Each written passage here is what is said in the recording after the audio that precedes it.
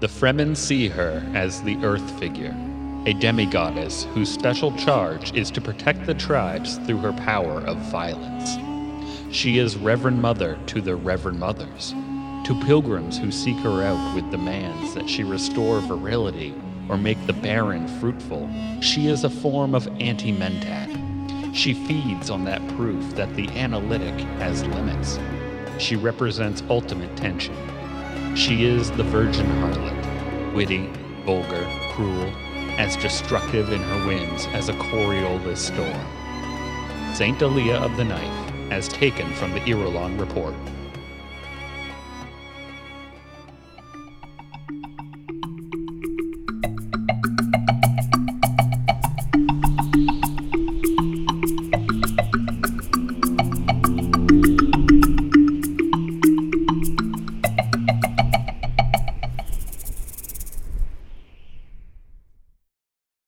Welcome to Spice World, an inebriated exploration of Frank Herbert's Dune Messiah. My name is Derek. And my name is Mike. With each chapter, we open up a new bottle of wine, have a bit of a buzzed book club here, Derek. Yeah, what are we drinking today, Mike? This is Les Fleurettes. Yeah. Les Fleuret? I think we got Les Fleuret. Yeah. Yeah. Yeah. Was that Paul? Are you smiling? Maybe. Yeah. Is that what you can feel? Yeah, nice little rosé. Loving it. Mm-hmm. 2019. It's tasty. It's a little bit more sour than I was expecting. Yeah, you can't win them all. You can't win them all. We'll take it. Yeah, I think I'd enjoy more with like a meal. Yeah, to be honest, but like just sitting around drinking a bottle on its own, just like not my favorite. I don't think it's that kind of wine. We're gonna take one for the team and do it anyway. Indeed. But Mike, this header into the chapter. I don't even want to talk about the chapter. It was super long. It was very different from the last few weeks. Yeah, and just so cool because it's talking about Alia and how she is viewed from like the Imperium's perspective, or at least like the religious rabble of Muad'Dib. I think it's a little A, little B, because now the Imperium is sort of, it's got an element of that Fremen culture to it, or at least like we know the Fremen. Yeah, well, it's got the Fremen religion to it. Yeah. We've plastered over any previous religions. I guess that's true. We have sort of just established that across the Imperium, according to the older book. Yeah. And with the Kisrat. Yeah. Yeah, letting you know, like, that is the new kind of flourishing religion. You've seen how Korba has been acting recently, right? Right. Like, that's what he represents. And she is a component to it. And yeah. Clearly, yeah. She's a very cynical component to it. But I love this idea of her as Earth figure, which is very interesting for them to use the term Earth. I know. I think it's one of the first times we've thrown it out there, like not desert figure, Earth figure. Earth figure, yeah.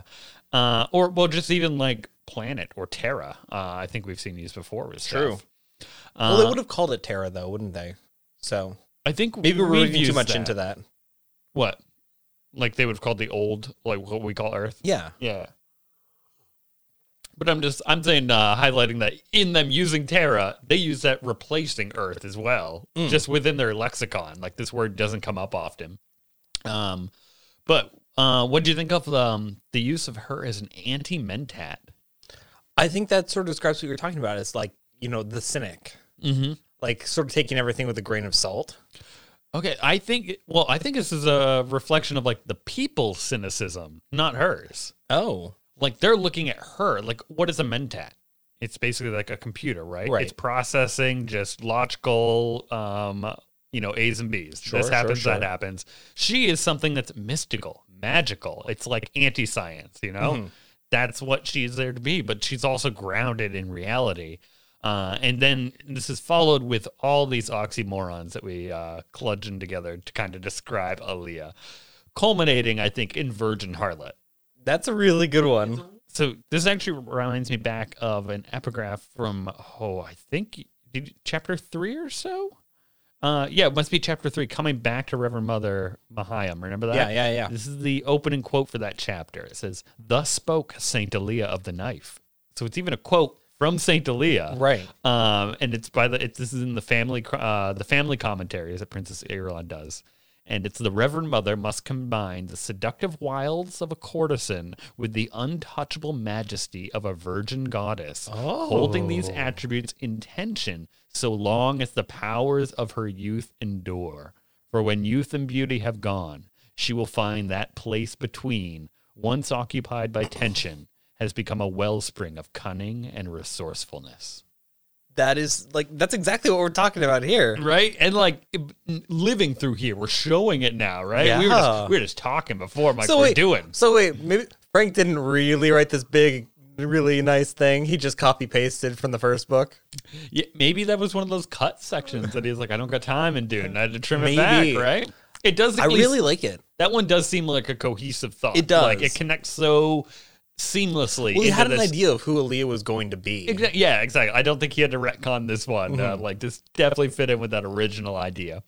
Do you think he was expecting to do any sort of sequel down the road, or he didn't know how he was going to finish the first book? Maybe. I think there's a lot of like suggestions on those matter. I think what he phrased, like he wanted it to be he wanted it just to be bigger, but he had to stop at some point to get it published. Right. That was always, I think, Frank's ultimate thing. Like, ultimately, you got to publish. You got to just stop, and you're never satisfied. So I have always had a really hard time putting my thumb down of where he ever did have a line. Like, when did your idea for this book stop and the next one begin? Or when did you cut those books in two? Or like you changed that idea halfway through this one to be like, ooh, wait a second. Because there are clear evidence. I've told you the Golden Path many a time is going to be a thing characters will reference. And we're even going to talk to Paul about it at some point, but Paul's never told us about it. He's never couched it in that language. So it makes me think like Frank didn't have that language in mind either. Okay. But I don't know. I can't ever put a pin down in many specifics. So like Aaliyah, no idea. Like Could be anything. the Golden Bad League is my only example to be like, this one I know he didn't have like hammered down, I think, in Messiah, but I think by Children, he definitely knows where we're going. Right. But this particular one, I definitely think he knew who Aaliyah was going to be. Yeah, I think who we wanted her to be. Yeah. Yeah, and who she ends up being. So what do we end this off with? This string of words that I would say are negatives that we're using to describe this woman who's like the head of a religion. What do you make of that? Well, also think about who is writing it. That was what I was going to get to. Yeah, certainly. It's coming off of, it's the Irulan Report. This is going to the Bene Gesserit. Right, exactly. I think that's why those are included in there. And it's not even her just being catty, but it's probably very true based on the Aaliyah that we get to see. Like, Aaliyah's a bit of a bitch. And, like, just like she'll cut straight through the truth. Just very blunt. And again, it's a 15-year-old girl talking to you, right? The body of, but it's like this ancient line of women within her. Mm-hmm. Yeah. But, oh man, I mean, like, my love for Gaius Helen, it's transitive, right, for Aaliyah, because again, Gaius Helen's in Aaliyah. She's got a little Gaius like Helen in her Aaliyah head. better. Oh, I don't know. They're both great. Different characters entirely. I've been following Aaliyah for all her life. It's true. It's true. I want them to do combat. Oh, that'd be really cool. It's a death match. I don't think that would happen. Oh, who do you? Yeah, I mean, it's not going to. I'll tell you that much. Like, I mean, you've read. Frank doesn't do that. You don't get something that cool. Even if we're not gonna get Raban. Well, even when Paul fought Fade, that kind of sucked. He cheated. He shanks him. He's like, "Excuse me," and then stabs him. So silly. But I guess I'm willing to set this Irulan's report aside if you are, unless you got anything else you want to throw in. All right, because let's go. Let's head to the Fane of the Oracle, Mike. And if we walk out on the balcony, we're gonna find Aaliyah there. Yeah, looking out over the city. She's got a little robe on, and she is telling us she's got her own temple. Yeah, and it's attached to Paul's keep, right? Mm-hmm. And I think that's kind of symbolic of their relationship. Yeah. Just how it is. And the Fremen built it on the side. It's the Fane of the Oracle. So cool. Yeah, really cool, Dave. And I like, she's looking out there, and she's just like, I hate how this has been forced. This station has been forced onto me.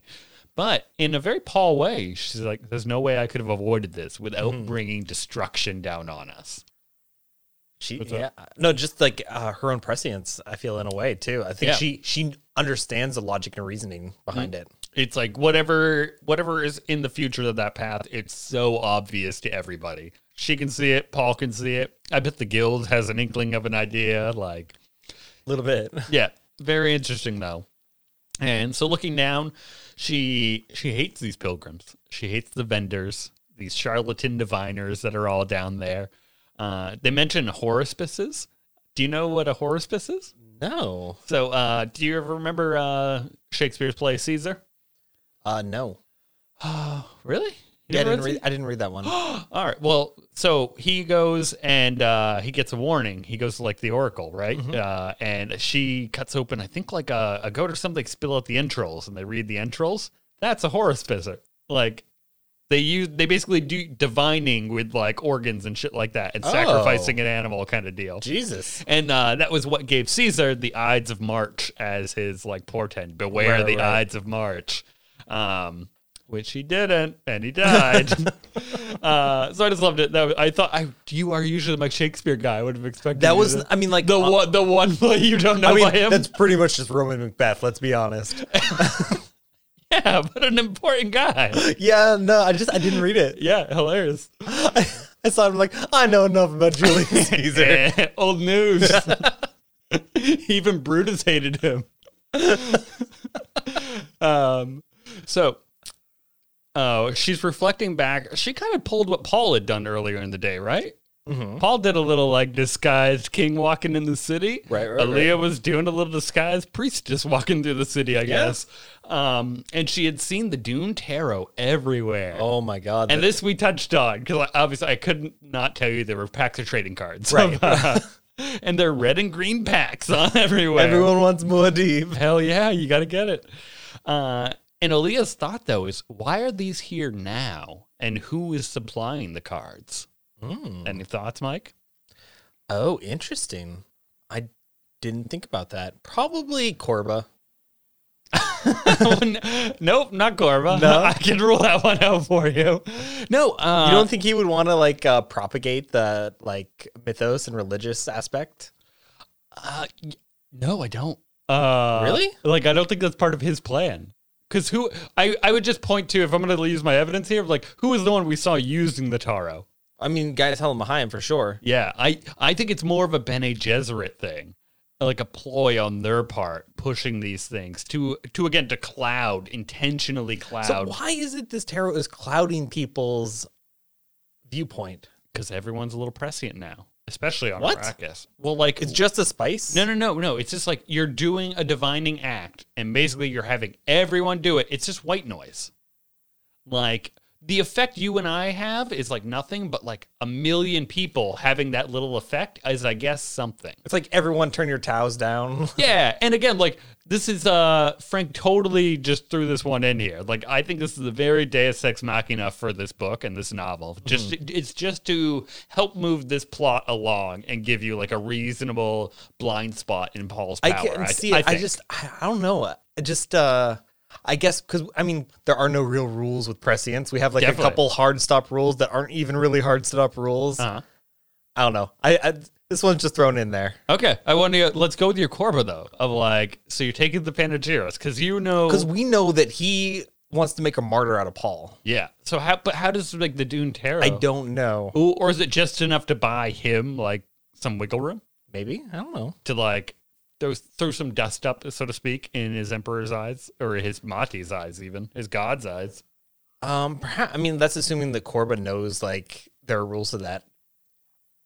And it seems like Korba, I mean... Because, like, every time Paul speaks, he's sort of just like, I didn't hear that. Yeah, I was going to say, actually, I was going to say that Korba totally buys in, but really, we don't know what Korba believes. No, not really. I think Korba must be aware he's just spouting lines. Maybe he doesn't even, like, want to make a martyr right now. Maybe that's something down the road we're going to discover.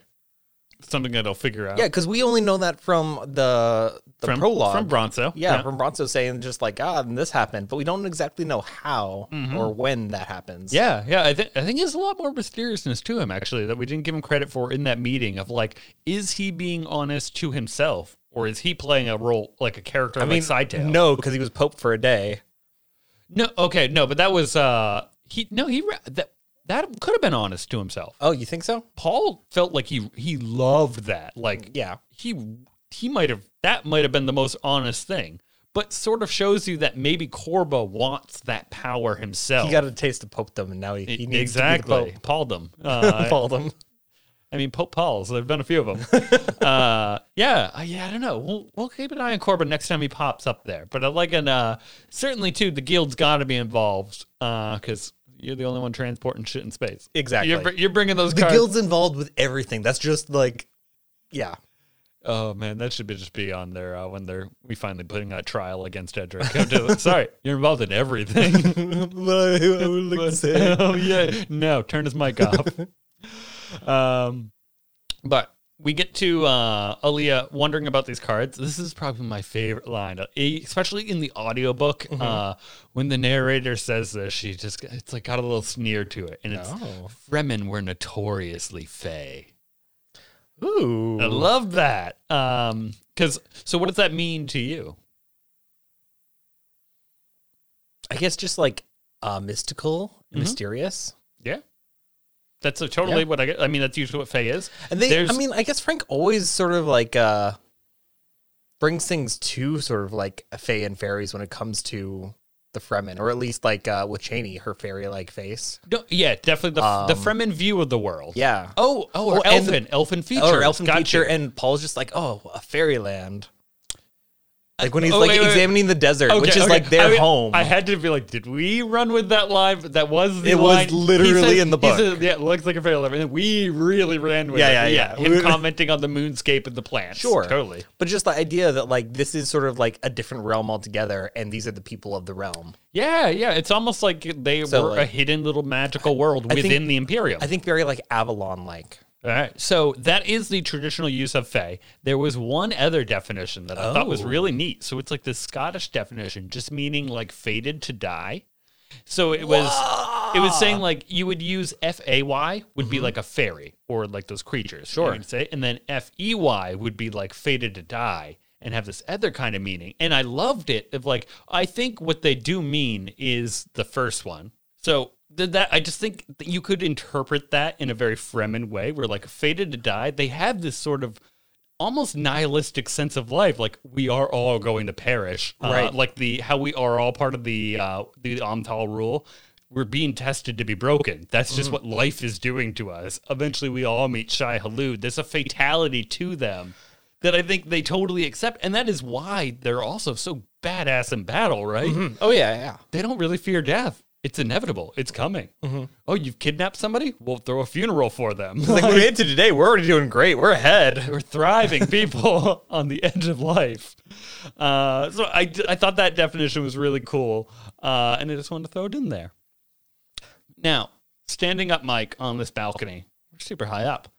Wind can still hit us, though, and a little sand touches her face, and this sand blew all the way from over the shield wall, and it's the desert calling her back. Ooh. Come to me. Seems the desert's calling all of them back. Yeah, it's almost like a little message we're kind of getting. It's a big theme, right? In this one, like we've gone too far. We've built some monstrosity. We're definitely all unnatural at this point. I mean, where's her still suit? Yeah, I mean, when was the last time she wore still suit? Where's Paul's still suit? Like they're coming off all the time. Stilgar was in robes. Like, yeah, it's not right. It's weird. I don't think we've been in a cave. Nope. We haven't gone out to the desert. Nope. We went to I mean, how big is this palace?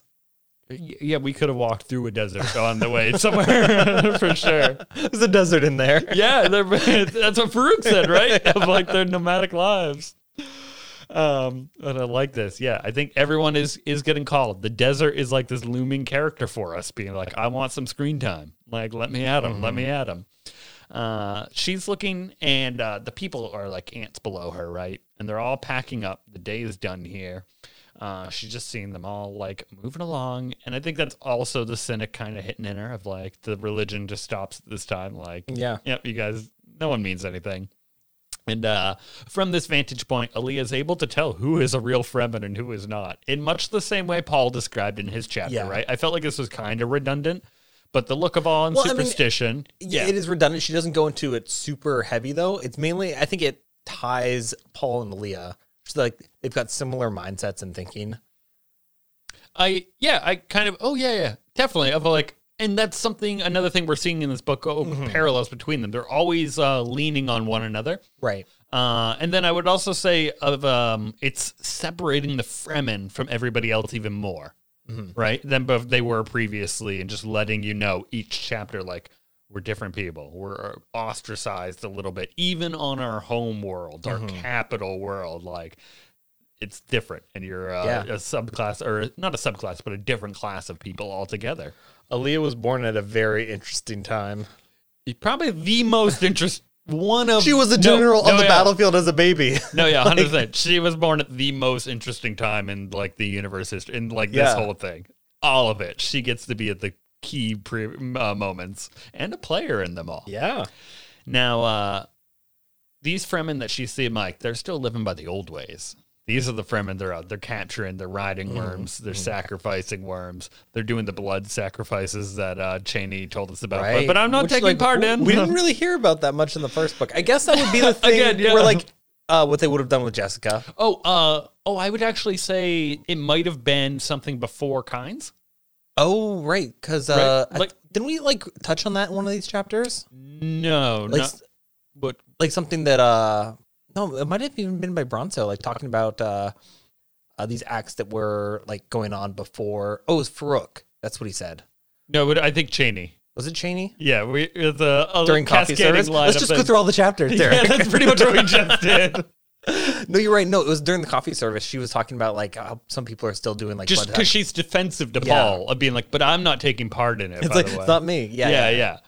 So I would just say the Kynes leaves as an option of like. That was the other time the Fremen changed a lot. I believe that like Pardot probably would have like started changing that. It definitely would have alienated him a little. I was just like, hey, let's call that water. Like let's save it. Yeah, exactly. Yeah, and that could have been his way around it. And then she's going to reinforce this fact that these people, they hate the Offworlders, our Fremen. These Fremen that are doing these sacrifices, even more than back in the day when we used to hate the people of the Graben in the city. Yeah. Or the Pan and the Graben. Now, like, people are making pilgrimages all the time. Offworlders. God. The worst. It's Offworlder season. Let alone the people of the Pan and the Graben. Waterworlders showing up. It's the worst. Waterworlders. All these Kevin Costners.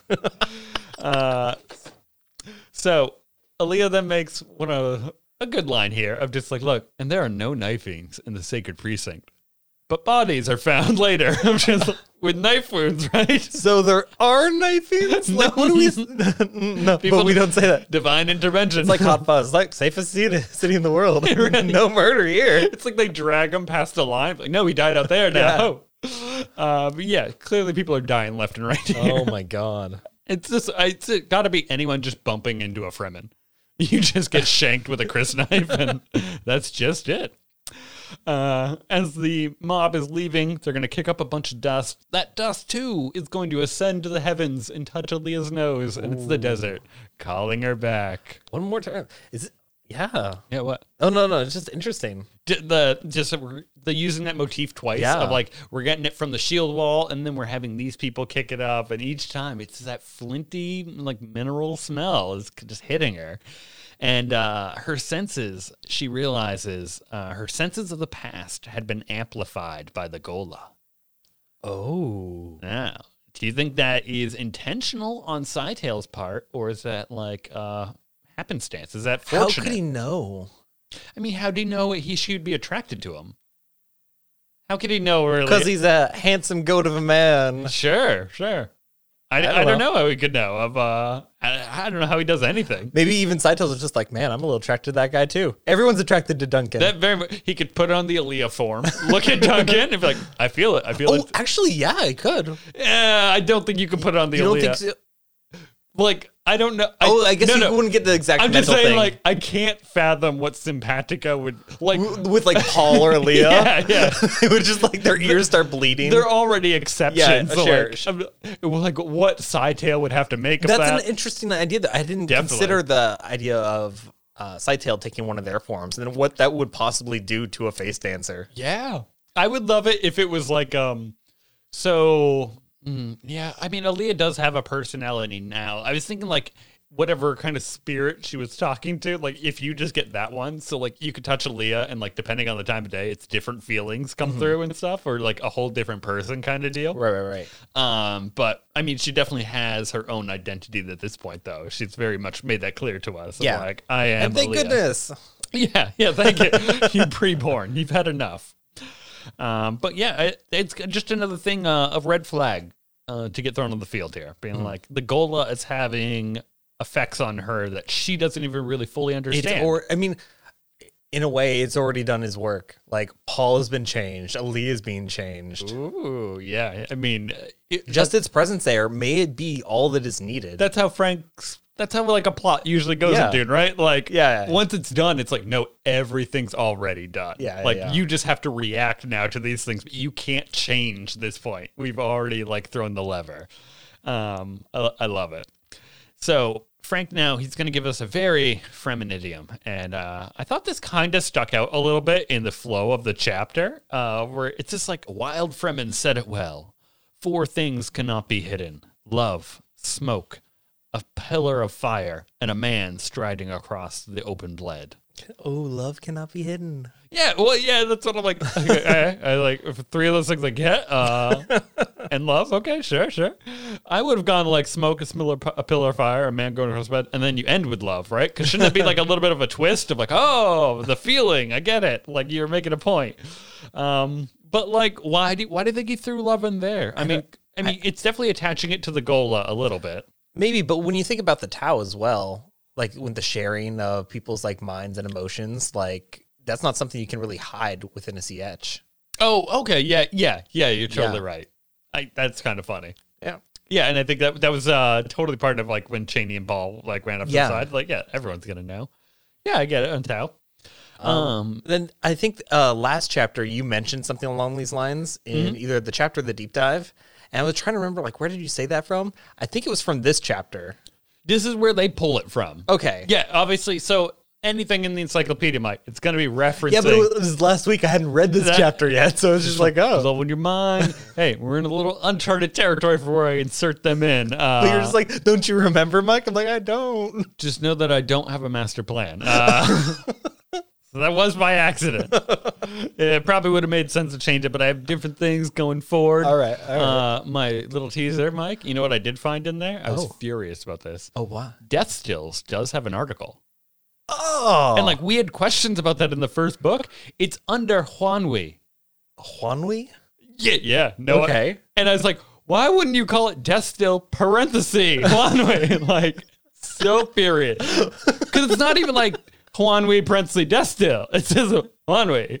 And like, obviously, I passed that many a time. I don't need to look I assume it's like maybe it's a character. Are you just running out of things and they're like, oh, let's see what this is? I mean, I literally went through everything. I just checking my, crossing my T's, dotting my I's kind of deal. And then like, I was like, oh, make sure I know what this is. Death Still, I like rip shit. I like, so we'll get to do that at some point, right? Yeah. Okay. It's very soon. Very soon.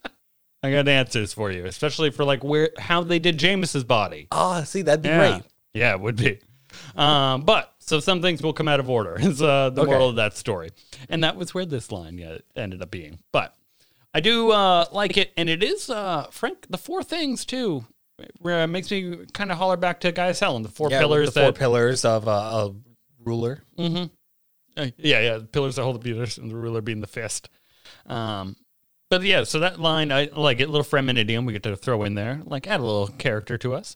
And we continue on with this looking down of all this crowd, right, packing up. Aaliyah now just feels revulsion. She's going to head inside into the Fane, and she walks off that balcony. And we go into the interior, and the interior is going to have a cool name too. The Hall of Oracles. And, like, she is on this cool balcony that's sort of, like, overlooking the whole hall. And, like, she walks back to her chambers. Mm-hmm. So you're kind of moving through the church, which I wish it give us more description of, like, what it is what like inside that building. Yeah, totally. Because, like, I get the sense of scale must be immense. She was already, like, dwarfed them. Like, they were ants to her. And now she's just inside that same size building. And within this, on this balcony, so high up, there's sand under her feet. This is kind of a weird thing that she, like, thinks. What? Like, there's this irritation to her. Yeah, supplicants always tracked sand into the sacred chambers. Mm-hmm. Yeah, we've been using, this is one of the words Frank has really honed in on from Messiah is supplicants, just beggars coming in. Like, we've used it everywhere. We originally called the Bene Gesserit that when Paul was at the Folder meeting. Oh, yeah. The Bene Gesserit supplicants have come in, for their cut of spice. But yeah, she, again, Cynic hates these people. They're so like shallow, and they've all come in. They've just brought in all this sand, and this is like almost a little unfriending of her, or maybe she just got so used to Farouk being around. Yeah. Like, you're not willing to tolerate there being sand is strange to me. See, now we witness the consequences of Sidetail's actions. This is when you This should be a red flag for everyone. Why is there so much sand everywhere? Where's Farouk? This is what cued us into Farouk. Wait, where's Farouk? The whole plan gets discovered right away. No, you killed the sweeper. How you killed the Emperor's sweeper? We did it. That'd be so good. That's how underpins the whole bit. But like I said, she's on her way to her personal quarters, and she passes some guards and stuff and just like ignores them. Like, she is very much playing to her station, and this is very Jessica too. I remember Jessica keeping her chin high, playing her role. And we have guards, postulants, because our priests are all here, and she calls the sycophant priest. That's what she labels them. Ooh. Like, yes, ever the cynic. She hates them just as much as Paul does. And when we get to her room is also like Paul's, Mike, because she's not just going to have a normal room, right? Mm-hmm. It's going to be a desert, and a tent. A desert. It's desert mementos are all strewn about. In the same way Paul had those jars with all those little knickknacks from Tabar. Right. Some sand from Cheney's birth home and stuff like that. And she, as Aaliyah comes in, she dismisses her Fremen Amazons that Stilgar had assigned to her. Ooh. What'd you think of those guns? Amazons. That's really dope. I don't know. And it's going to be a precursor to a female army way down the road. Oh. I think we'll be able to draw a straight line kind of back to this. But she views them as watchdogs put on her. She's like, oh, okay. Is that like... And they're assigned by Stilgar. Is that a little... Does she have something against Stilgar here? Or at least, like, wants to keep some barrier between them, right? Maybe. Doesn't appreciate it. Maybe she feels the same way that Paul does about him. It's like, now that he's, like, less of a man and more of a zealot. Mm-hmm. Like, he's not the person you really want around you anymore. Yeah, and I mean, it might even not be so negative, but just knowing they're watching me for a reason, you know, right? Might not care. She probably understands the reasoning for it too, of like everyone's spying on everybody. It's like how Irulan knows. I know my father tried to kill me, but that's what dads do in imperial houses. Yeah, it just is. I think it might be par for the course. But these watchdogs, if you will, they leave because ultimately they are much more afraid of Aaliyah than they are of Stilgar. Like, that's a safe bet. Aaliyah's ruthless. So Aaliyah, keeping her kind of juxtaposition with Paul and doing what he does, she's going to strip down now and going to get naked except for her crysknife. And that's all you need. Yeah, really. I'd feel naked without it. And she proceeds to take a bath. So... A bath. This is interesting. This is a watershed moment, if you will. Yeah. And then Aaliyah's going to get down for her own terrible purpose as well. That's going to show up. We get a little splash of this. And I love this. So she gets in that water, right? And she just says, he was near. She knew. The shadow figure of a man she could sense in her future, but could not see. It angered her that no power of prescience could put flesh on that figure. He could be sensed only at unexpected moments while she scanned the lives of others. Or she came upon a smoky outline in solitary darkness where innocence lay coupled with desire. He stood just beyond an unfixed horizon, and she felt that if she sustained her talents to an unexpected intensity, she might see him.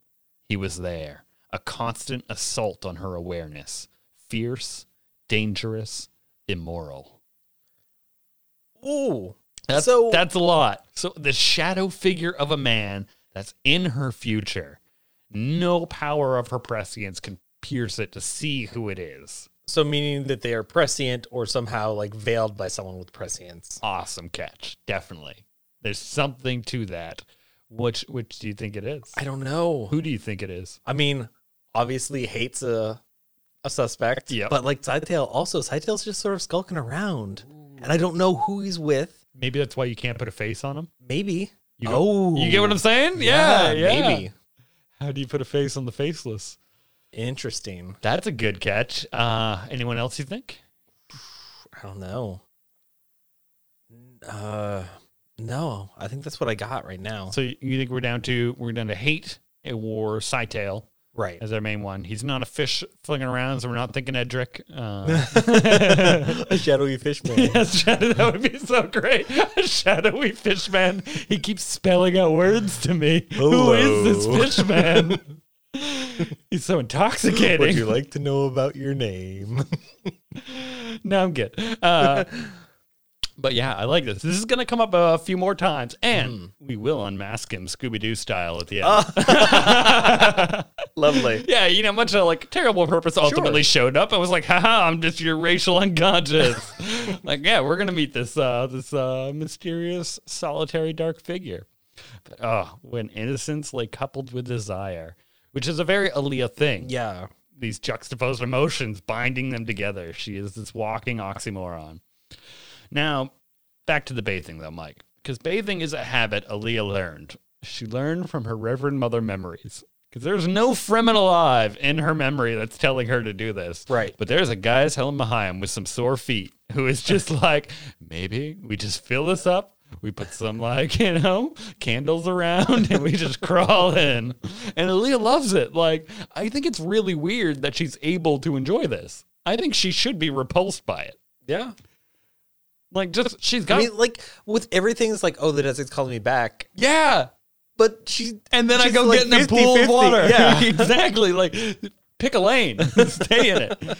And we're going to focus on the tile work. And we get another tile work of sea imagery. So, like, somebody's making bank. I hope this is Butte's new business. I hope he got out of the water game and he got into the fish tile game. He got into the ocean game. Apparently everyone wants ocean tile work. I bet there's even like, no one on Arrakis knows what a fish looks like, Mike. You can really do anything. Like, they're probably all wrong. It's like a cat. Like, no, that's a whale. It's like a T-Rex in one. Like, but then she kind of snaps back, and this person on the edge of her awareness is taunting her at this point. He was near. It was lust in tension with chastity, she thought. Again, putting those two together. I don't even know what that means. Well, I mean, it's basically she's the 15-year-old girl. This is kind of like what we were talking about before, Mike. Where like the virgin harlot makes sense. This body has never had sex or experienced any intimacy, but she's done everything. She can look back. She can play it back in her mind. She knows the smells, the taste, the sound. But, like, it's never actually happened. Fair. It's very weird. So, like, that is all it is. And now it's just getting, like, bundled up. So I really think this is, like, the hormones of the body clashing with the mind that has been, like, set into it, right? Like, all the stuff taken from other people's minds. Because she says her flesh desired a mate. Like, that's just a push for it. And then it tells us, her Reverend Mother memories can fill us in, who's presided over the CH orgies, which this is where I push back. Where like, I think they were banging in the CH. Just possibility. Oh, yeah. Yeah. I thought it was more like a mental thing, but I think you're right. I think it was the full party. So now we got to reassess how Jameis got his wife again of how that exactly went down during the Tau orgy. Yeah. Oh, boy. But, so right now, we're just sort of going to identify this person as her lust. Lust manifest is the best we can do. She gets up and she moves over to the training room and basically is like, I need to do something, right? I need to just work this out of my system. That's what I'm going to do to like get my body back under control. And she goes in naked into the training chamber, which adjoined her bedroom. The chamber, oblong and skylighted, contained the gross and subtle instruments which tone the Bene Gesserit adept into ultimate physical and mental awareness preparedness. Ooh. Yeah, I loved the idea of like looking over this table of just like weird devices, and like they got some cool names like the mnemonic amplifiers. Like, okay, it's just going to help you memorize stuff in this, but digit mills from Ix. Digit mills. What are you? I'm imagining like a old Nintendo Power Gauntlet. Oh, I was thinking more like, like those grip enhancer things that have like the springs. Yep.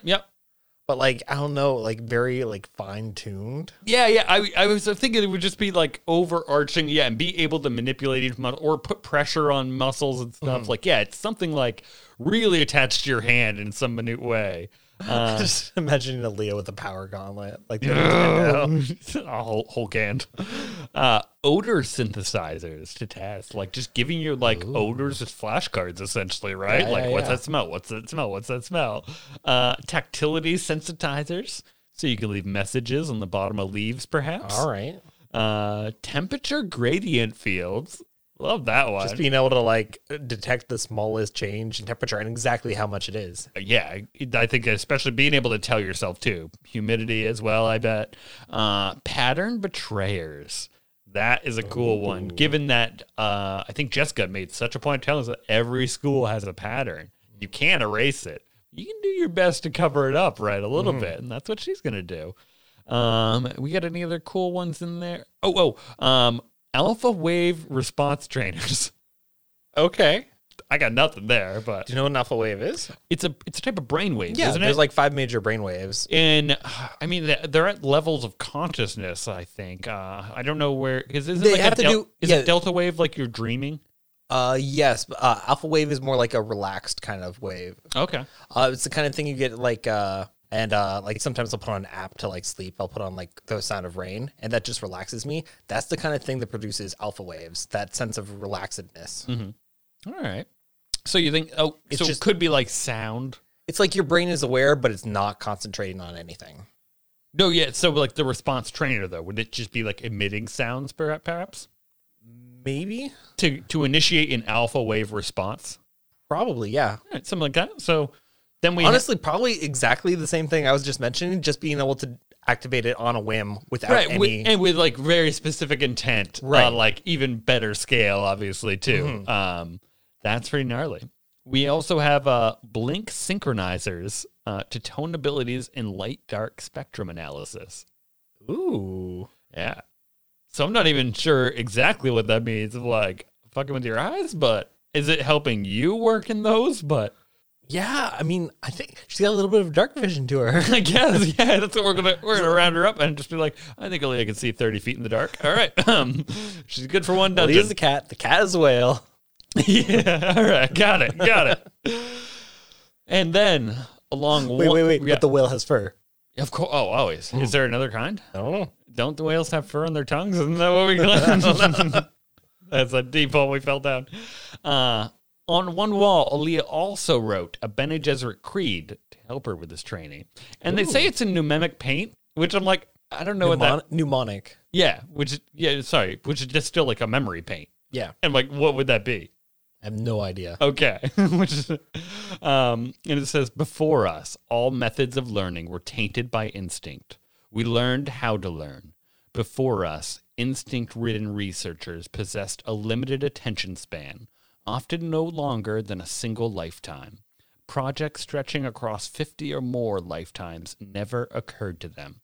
The concept of total muscle nerve training had not entered awareness. Ooh. Ooh, yeah, she is wrong, though. Oh? We totally have done projects that span across lifetimes. Yeah, sure. We have a really cool one that goes on, still going on right now. Do you know how long you can save a seed for, plant it, and it will still grow? No. Neither do any scientists, because we're not done with the experiment yet. But one guy in the 1800s had that idea, and he's like, I want to know, like, if I got these seeds, like, could I do it next year? That's not even close to 50 lifetimes. So what he did, Mike, is they started doing it each year. He took glass bottles, they're all whiskey flask bottles, and he buried them around the university. And they would dig them up every year, and they'd open it, pour it out, and like see if they would seed. And like after like 5 years, it was like, oh, this is working every time. Like I only buried so many. Like we have a finite number of bottles that he started with this year. So then they're like, all right, we're gonna do it like every 5 years. They did that for a little while. Like, we need to really put this back. We're at the point now, like we do it every 20 years.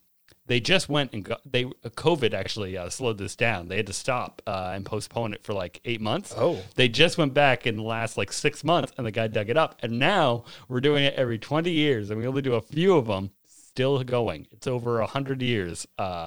And I think they're looking to like, they keep being like, we're going to run out of seeds. I'm like, why don't we just wait 40 years? Like, clearly this is going to keep working. Like, just really stretch the fucking timetable out. But there's only one living person who knows where all the seeds are at the university. Jesus, that's putting all your eggs into a basket. Oh, no, there's ways to get around. But he's like, I think I'm like, right now, I'm the only one. He's got like a map down. Okay, of it, good. but like, they just don't let it out so like college kids can't go and just dig these fucking Right, things. because that would just destroy it. Yeah, but they're he wanted them. They're in bottles so that they get affected by the temperature and everything. They're just not affected by the humidity, so they won't seed. sure. But he wanted them to be like hit by all the elements, so it's just seeing like how long can a seed Very last. cool.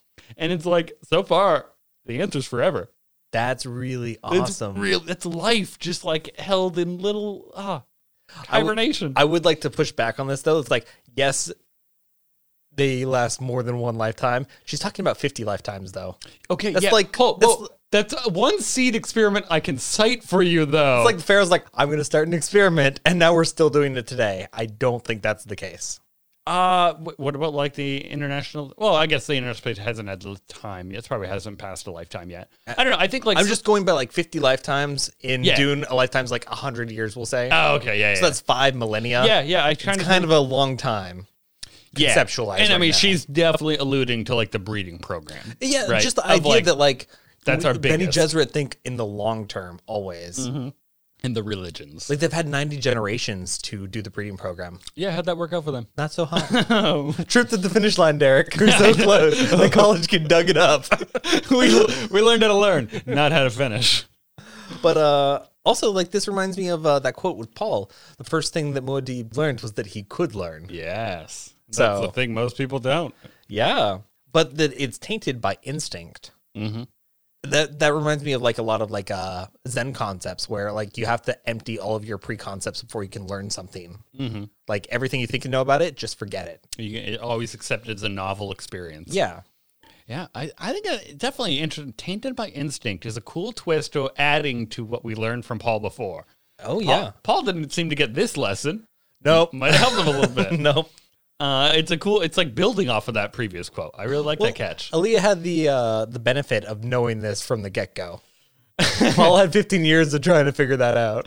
I don't think you would ever tell someone with prescience hindsight is 2020. I think I would be furious with you if you even like approach that subject. Yeah. Because he's gonna be like, no, it's not. And he's gonna sit you down and explain. You have no idea what it's like what I see. Now, let's go with what Aaliyah sees though, because she catches her reflection. Ooh. In a prism of mirrors, and we have a fencing training dummy. This is no Thufir Hawa. This seems like an upgraded version. I was gonna say that thing was pretty old. That was a beaten. beat up old Caladan. This is like primo. It's like Imperial. got 7 arms. Yeah, mirror prisms. It's got LED lights in there. Like it's gnarly. It plays Darude. Yeah, pretty. That's definitely Yeah. like it just gets faster and faster. And isn't that a song called Sandstorm? It's called Sandstorm, yeah. Thank you. Like I said, she's going to work herself to exhaustion. So she draws out the crysknife and holds it sinister, which that's how Fade did it, right? Yeah. Yeah, cruel. And the array of mirrors, it makes it seem like there are several knives, but I love that only one is real. So it's just That's such an interesting idea. it's a little funhouse game a funhouse mirror fight. that kills you. Yeah, or tries to I'm kill sure you. there are movies with that. In fact, I know there are movies with that. Definitely. Yeah. So by completing a level, it turns on a red light only to give you more distractions. Like it's just bells and whistles going, shiny objects, tinsel swings around. The best fighters top out at 7 lights, and Aaliyah is going to make it to 11. And I love it. She just starts going, right? And Yeah. it's very, I like how she's so in her head of just like, well, 1 light, 2 light, faster, 4 lights, 5 lights. Also, she's got a dagger. This thing has a long sword. Is that what it says? Yeah. It gives it like specifically? Yeah. She still has the long sword waiting on its brackets against the target. Nice. Yeah. I mean, hey, that's all you need. Crysknife. Oh, wait a second. Oh, so she has a sword and a knife. I'm reading this wrong. So we just had a quick break and a back and forth here. We were trying to figure out where the sword comes into play. So this sword is sitting on its brackets against the machine. She is taking the sword. It feels right in her hands. And then she also drives her crysknife from the thong around her neck. And she holds it in her left hand. Because we remember that sinister means like towards the left. Yes. When it comes to combat and blades. Yep. So she's dual wielding against this thing more or less. And she's using the long blade in order to tap the machine. That extra little bit of reach.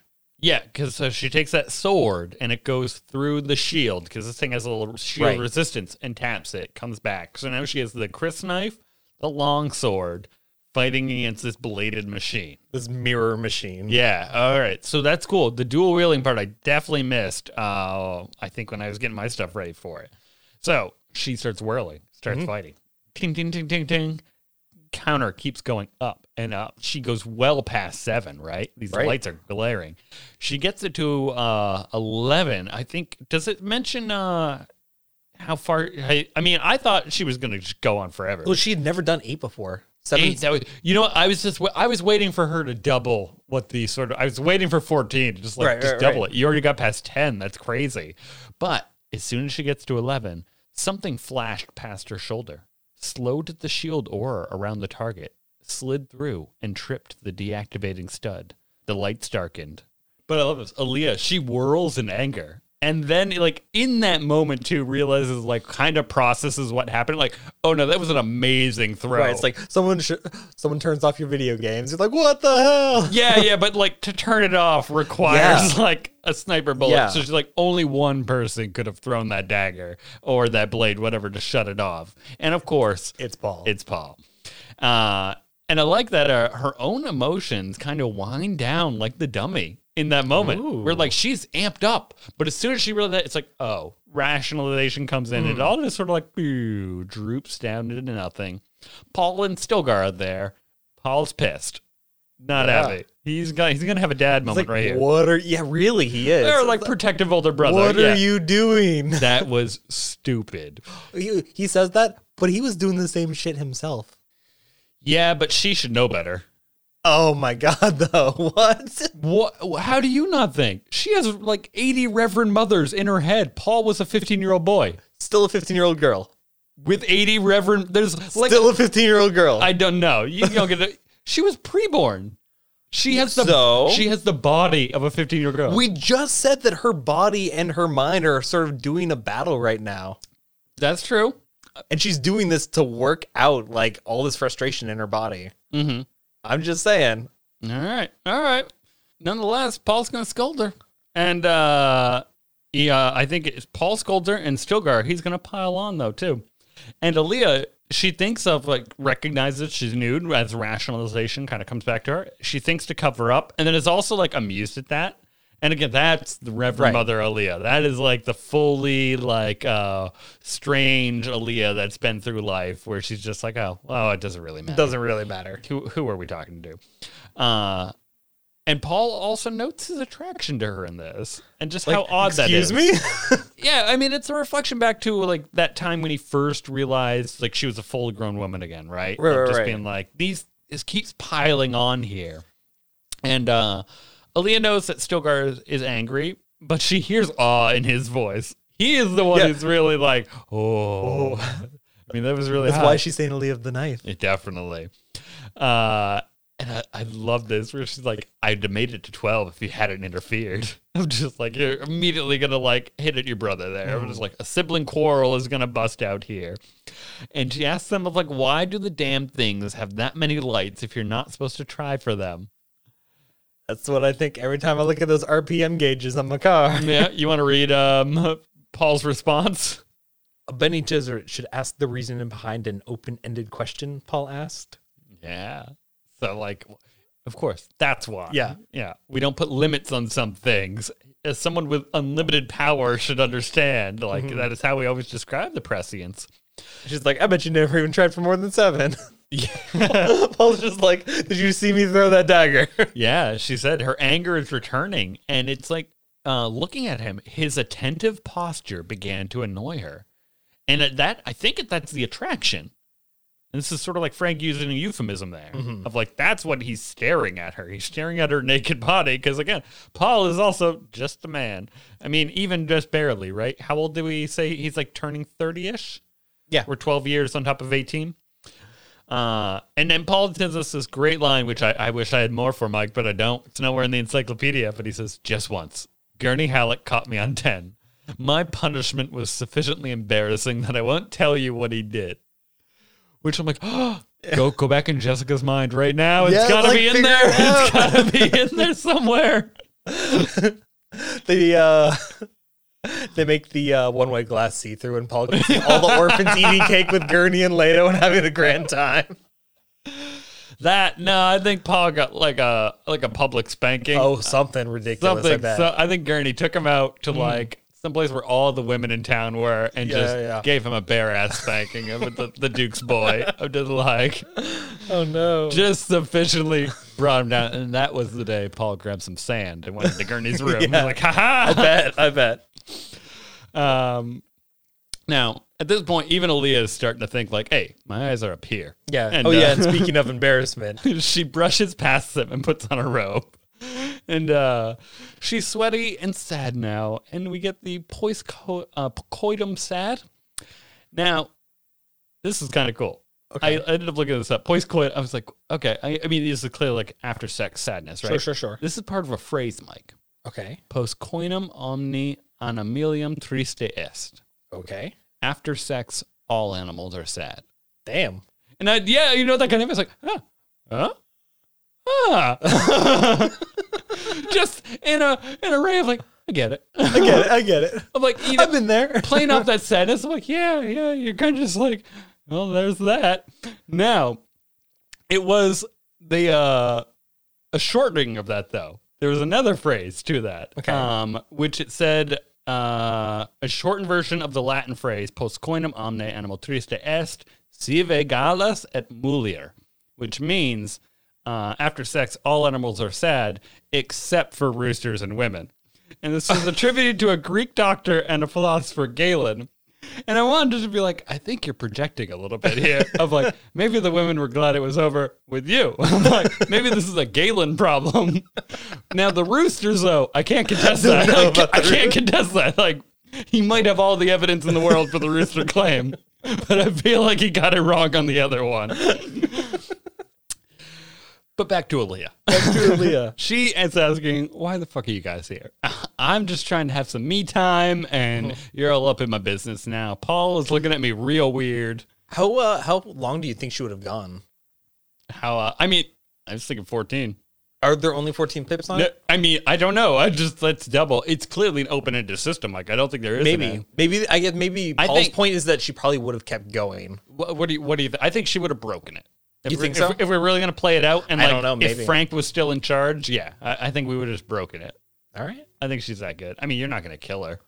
True. You know, like I'm just saying, like you clearly that's not a possibility, but well, I mean, yeah, I know you want to entertain the realistic thing and the literal, like literal is in the book wise. If Paul hadn't walked in, do you think she would have just kept going? Right. But you're leaving me to deal with the open-ended, the open-ended system though. Where like there's no end to the sword thing. So it's either like she either goes till she dies or she breaks the machine. Are the only two options I see then. Sure. Because I don't think she's a quitter. If that's what I want to get down to. Well, I think the point is she would have done it until she probably got injured. Okay, I like it. You think because she's doing this to work out frustration. Mm-hmm. So I think that maybe Paul senses that, and that's why it's just like, what are you doing? That would have even been a cool ending too for this of like her bleed. We don't really see our characters bleed that much. No, they don't bleed. We didn't. never. Yeah, they just don't really get injured too often. No. Yeah, very strange. Now let's carry on with this, Mike, because Stilgar, he's got a folder with him. In a way, he's got something he wants to bring up. Well, he wants to bring up something else.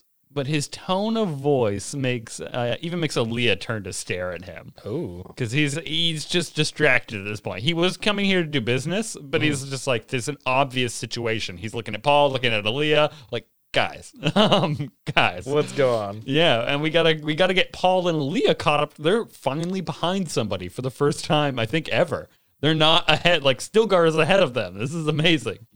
Paul continues on, though, and he mentions that, look, we're here because Irulan suggested. And red flag on the field. Mike, yeah, what's going on? Yeah. Yeah, what were Gaius Helen's orders? Put them alone together in a somewhat intimate situation if you can. Check. Check. I think it worked. Stilgar, did you really need to be there? If anything, that's the fortunate thing. Yeah. What if Stilgar wasn't here? I don't know, and I don't want to think about it. It might have. Yeah, I think it might have worked. Oh, God. I think it would have got the ball rolling in an inappropriate way. I'm not gonna lie here. I'm really hoping this doesn't happen, but I think Frank's trying to force it, though. You realize if they do hook up, it's also Paul's mom. Oh, God. And grandma. Dude, Atreides. The whole line. No. Even Becca with a K. Oh, God. Might be in there. So Paul, he tells Alia that, look, our enemies are about to do something, and this is when Stilgar kind of cuts in again. I'm just like, Paul's like, what? Oh, you want to tell her why we came down here still? Is that why you're cutting in? All right, Stilgar, you tell her. And then Frank is very vague on what Stilgar sees so plainly here. Yeah. Ultimately, I think Paul just has an erection. And I think it's just that obvious to Stilgar of just like clearly Paul is attracted to his sister. Stilgar noticed this because he continues to stare at Alia and he says, "Sire, are you blind?" Which is like, again, Mike, what is the one thing that hate had? Metal eyes. Oh. Vision. Not being able to see. Sire, are you blind? That is a cutting question for us. Paul turns back to Alia. A feeling of unease beginning to fill him. Of all his aides, only Stilgar dared speak to him in that tone, but even Stilgar measured the occasion by its need. "This one must have a mate," Stilgar blurted. "There'll be trouble if she's not wed, and that soon." Oh. And this, I love this. So in that moment, Stilgar has just like knocked both of them back down. Now they are in their bodies. Now they are just simple people. She is a little girl. Paul is this like untrained boy again. And I love it. Alia, she has to turn away. Her face is flushed. She has no idea how Stilgar affected her so. And it's like hormones, girl. Yeah, like, that's how. Yeah, you actually, I feel like, again, the Reverend Mother should at least be able to chime in to tell you. You think Stilgar just went like dad mode engage? Yeah. Like, what are you doing? I think he kind of even tells us, wait, what do you mean, in what way? Just the way that he's talking to Paul. Yeah, exactly. Yeah, I think so. It's like superseding everything. It's like, no, we got to talk. And well, I love what they end up touching back on of the way Stilgar, like why Stilgar is qualified to give this kind of advice. Because Alia tries to shame Stilgar. And she's like, Stilgar the Fremen offers like advice to young maidens.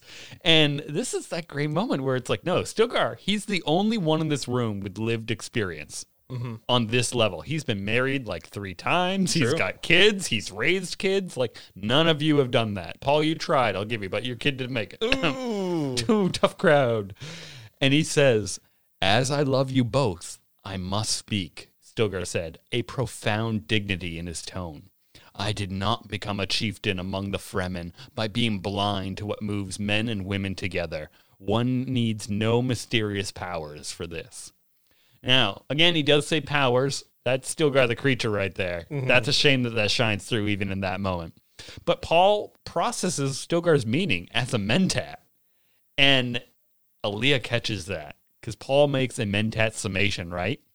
Now, how do you think Alia feels about being part of a mentat computation? Because she does go to the length to point it out to us, the reader. I don't know. Because, like, I'm wondering if this is, like, maybe one of the few times it's happened in her and Paul's relationship where she feels like she's been reduced to a data point. I don't know. I didn't actually think that deeply into this. I just thought it was interesting that she, like, is, like, telling us, like, oh, why, he just did that to me. And I was thinking maybe it's something that he doesn't turn on her often. And that usually their relationship has been maybe somewhat natural. But Paul is like, look, we can't delay why we came down here, though. We do have a real problem on our hand, right? And aware that she dared not not try to match logic with her brother. Aaliyah put the past few moments aside, Bene Gesserit fashion.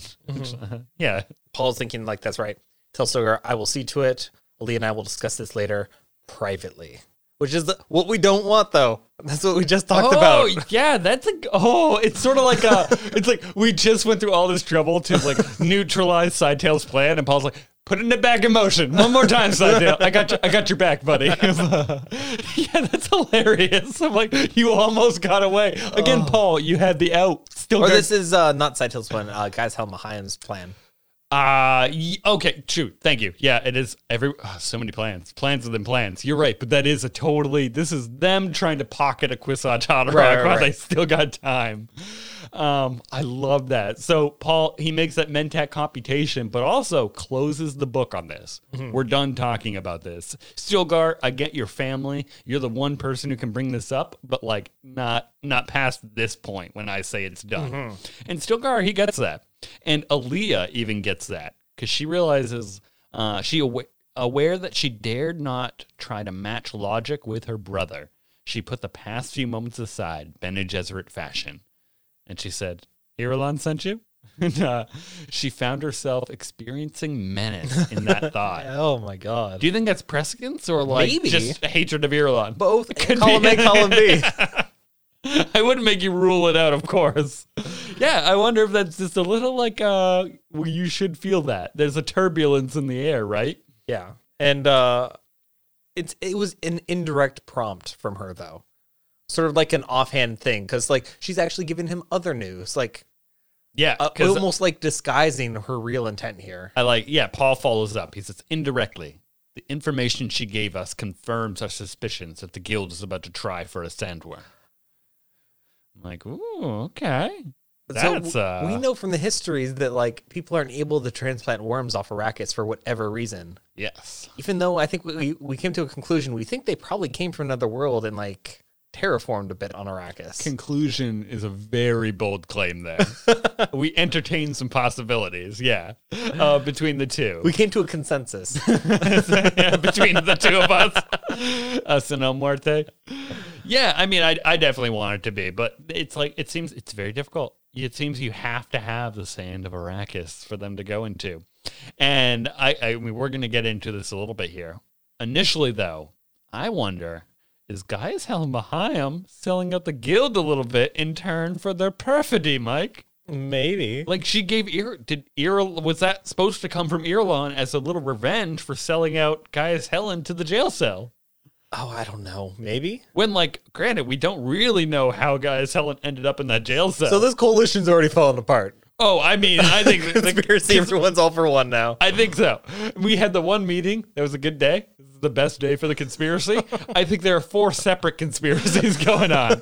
We have Edric, Sidetail, Korba, 5, Gaius Helen, and I think Irulan is still kind of a wild card. Yeah. She said, like, you don't know what you're going to buy when you spend me, so... No, she's in it, I'd say. She's got her own agenda. I'm just saying, like, I'm willing to give her... Oh, you're saying definitely a 5th week or 5th round. Yeah. There's so much going on here. Everyone's pulling thread and running in a different direction. But yeah, they're not on the same page, at the very least. And this means that the guild has found a world like Arrakis, perhaps. A new world. How have they found a new world? Were they not trying before? I thought they had like discovered as much as they could currently. No, well, so before when we talked about that was just like we went through bursts of discovery and expansion. Okay. I mean, you know, you think of how Limitless Stars is, Mike. Time. There's no way you would always have it. Sure. Eventually, you could just find one. Okay. But this also means, more importantly, that Fremen are helping them. Oh yeah, because who knows else? Yeah, Fremen helping the guild. That's a big no-no. It's even unheard of. Yeah. I mean, they struck deals before. What has the guild really done for them? Yeah, no, but I do like that it expands on the complexity of the Fremen. Where, like, even when Paul first came on, I think Jameis gave us a very cool light for, like, how diverse the Fremen felt about, like, even prophecy. Sure, yeah. Like, yeah, a bunch of people bought in, but, like, this guy was willing to kill Paul just to be like, nah, I don't think that's the one. So, like, I totally get how there could be a little sect that's like, hey, guild's not that bad. Or like the guild can be a means to an end for whatever reason. Even though they're like the ancient enemy of, and partly blamed for dropping them here. Sure, right? Yeah. What did they say? We don't remember the Emperor did it, just the guild constantly ferrying us across. We do remember, Mike, Kyle knew the legions. That's true. They don't blame the Emperor, they blame the Sardaukar. Stilgar, though, he takes his Fremen helping is obvious, and then Aaliyah just accuses him, like, it's not obvious. How could you be so obtuse? Ooh. And I'm like, oh, coming in hot. And I'm like, she's right. Yeah. You know, it could still be other things, but at the same time, like, Stilgar is on, you know, that's the role he plays. But Paul, he says, look, the rot has set in, or is setting in. And they could be using steersmen to hide the planet like they do with the two piles. And like, oh, that's cool. I like that. Just a little. I mean, it would make sense. Definitely. I mean, like, especially like if you found it, be like, this is like our top secret thing. Absolutely. You right would now. put all your resources. Right. It would be like immediately elevated to your number one priority. And Stilgar's reaction to this is significant given his mission statement is always like to find fault in Muad'Dib. That's what he told us he was doing in the beginning. He wants to bring him back down to a person. Mm-hmm. Stilgar opened his mouth, closed it without speaking. He had the overwhelming sensation that his idols had admitted blasphemous weakness. Ooh. Yeah. Well, that they're not infallible.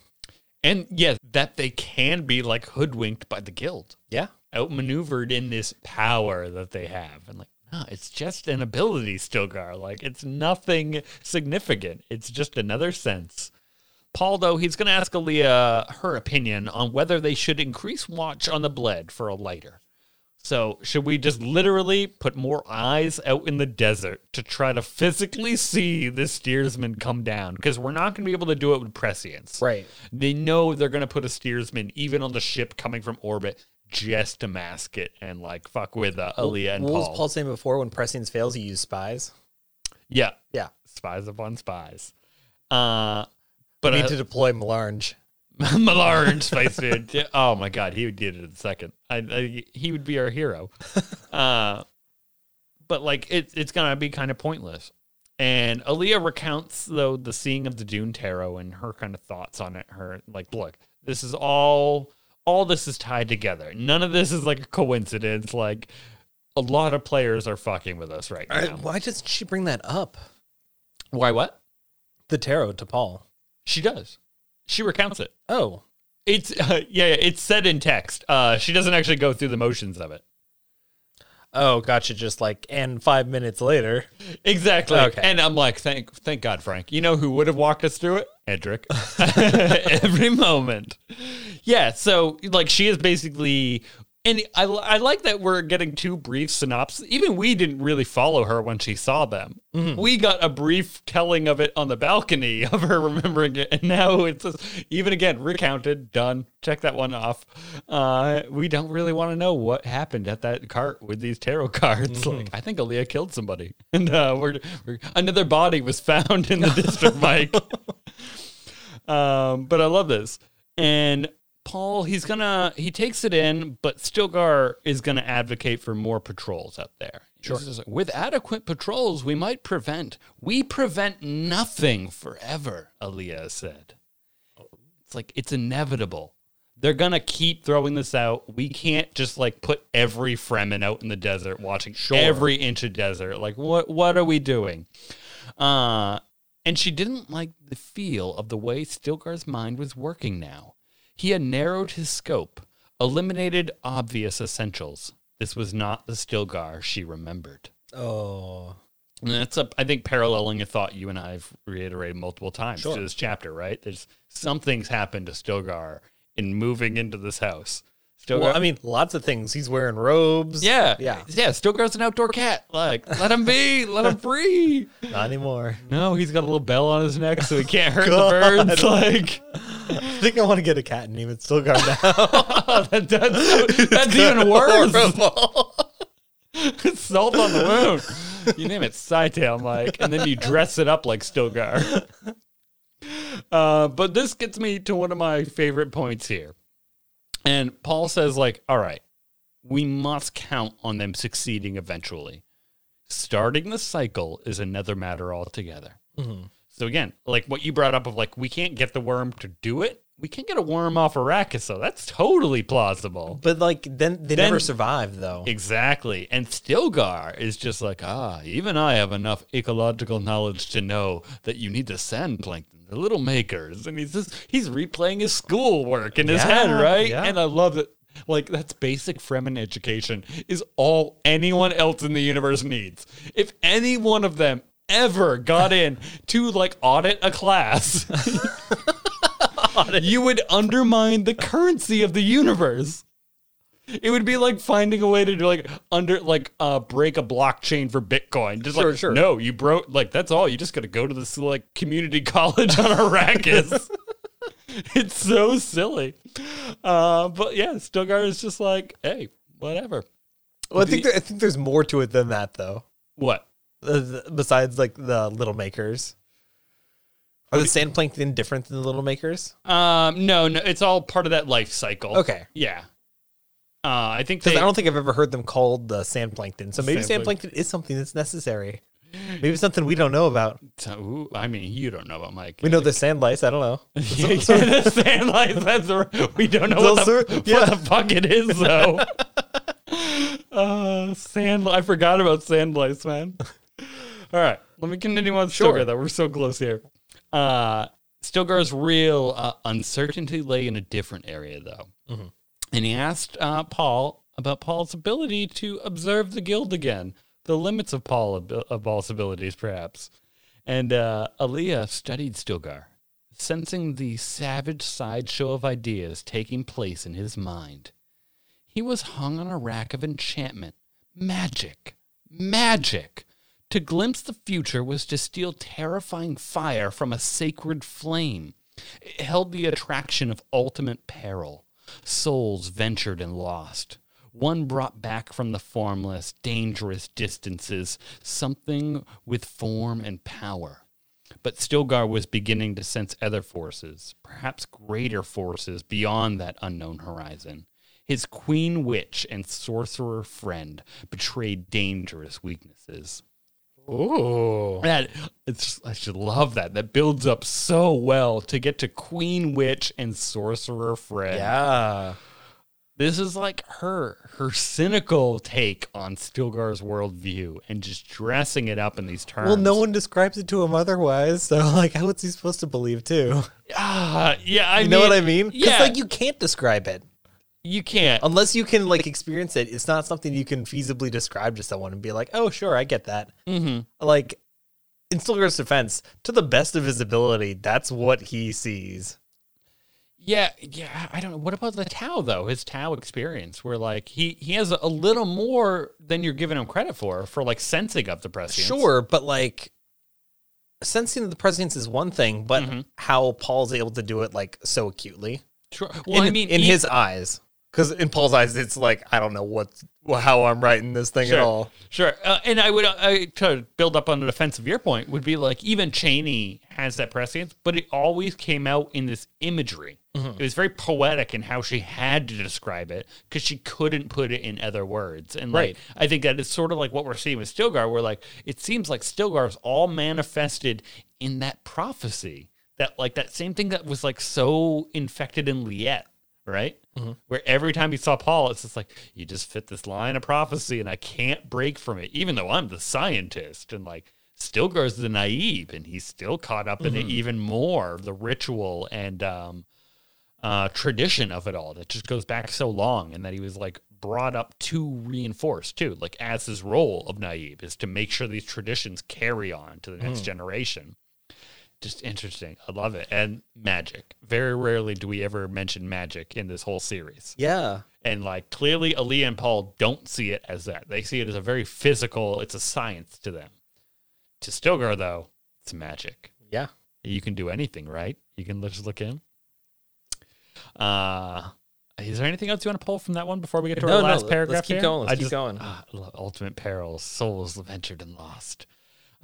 In this ultimately, I think, brings me to my last few lines here. I want to just kind of read them all. Sure. It's this little conversation and exchange that ends with Paul. It does end Paul. And it's Stilgar, Aaliyah said, fighting to hold him. You stand in a valley between dunes. I stand on the crest. I see where you do not see. And among other things, I see mountains which conceal the distances. There are things hidden from you, Stilgar said. You've always said. All power is limited, Aaliyah said. And danger may come from behind the mountains, Stilgar said. It's something on that order, Aaliyah said. Stilgar nodded. His gaze fastened on Paul's face. But whatever comes from behind the mountains must cross the dunes. I like that. I'm sorry, so it doesn't with Stilgar. But I love that. It's sort of like Stilgar bringing it back into his realm of power. Like, yes, you guys are on these mountaintops. You're viewing all this. But ultimately, Mike, what are the 4 things a Fremen can see?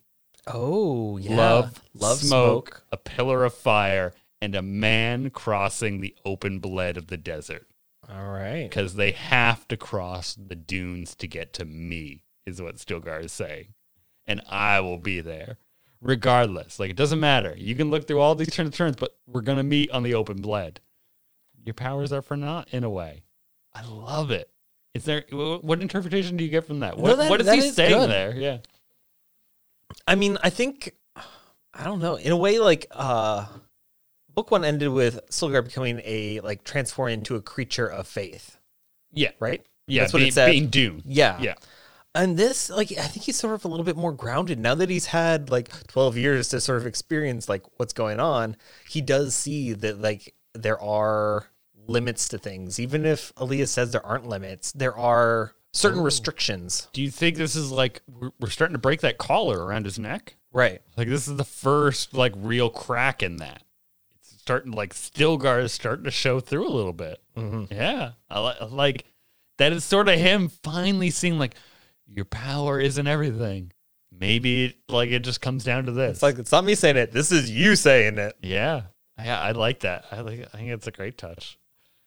Oh, well, with that, Mike, I know we've been caught up in the high-mindedness of things, the prescience and whatnot, but ultimately it all comes down to Chom and bills. Mm-hmm. Let's go pay him. Let's go pay him.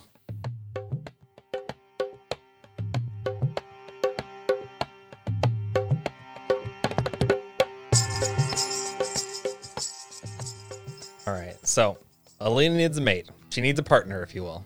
We don't need that, Derek. We got our own partner. So we partnered with Audible.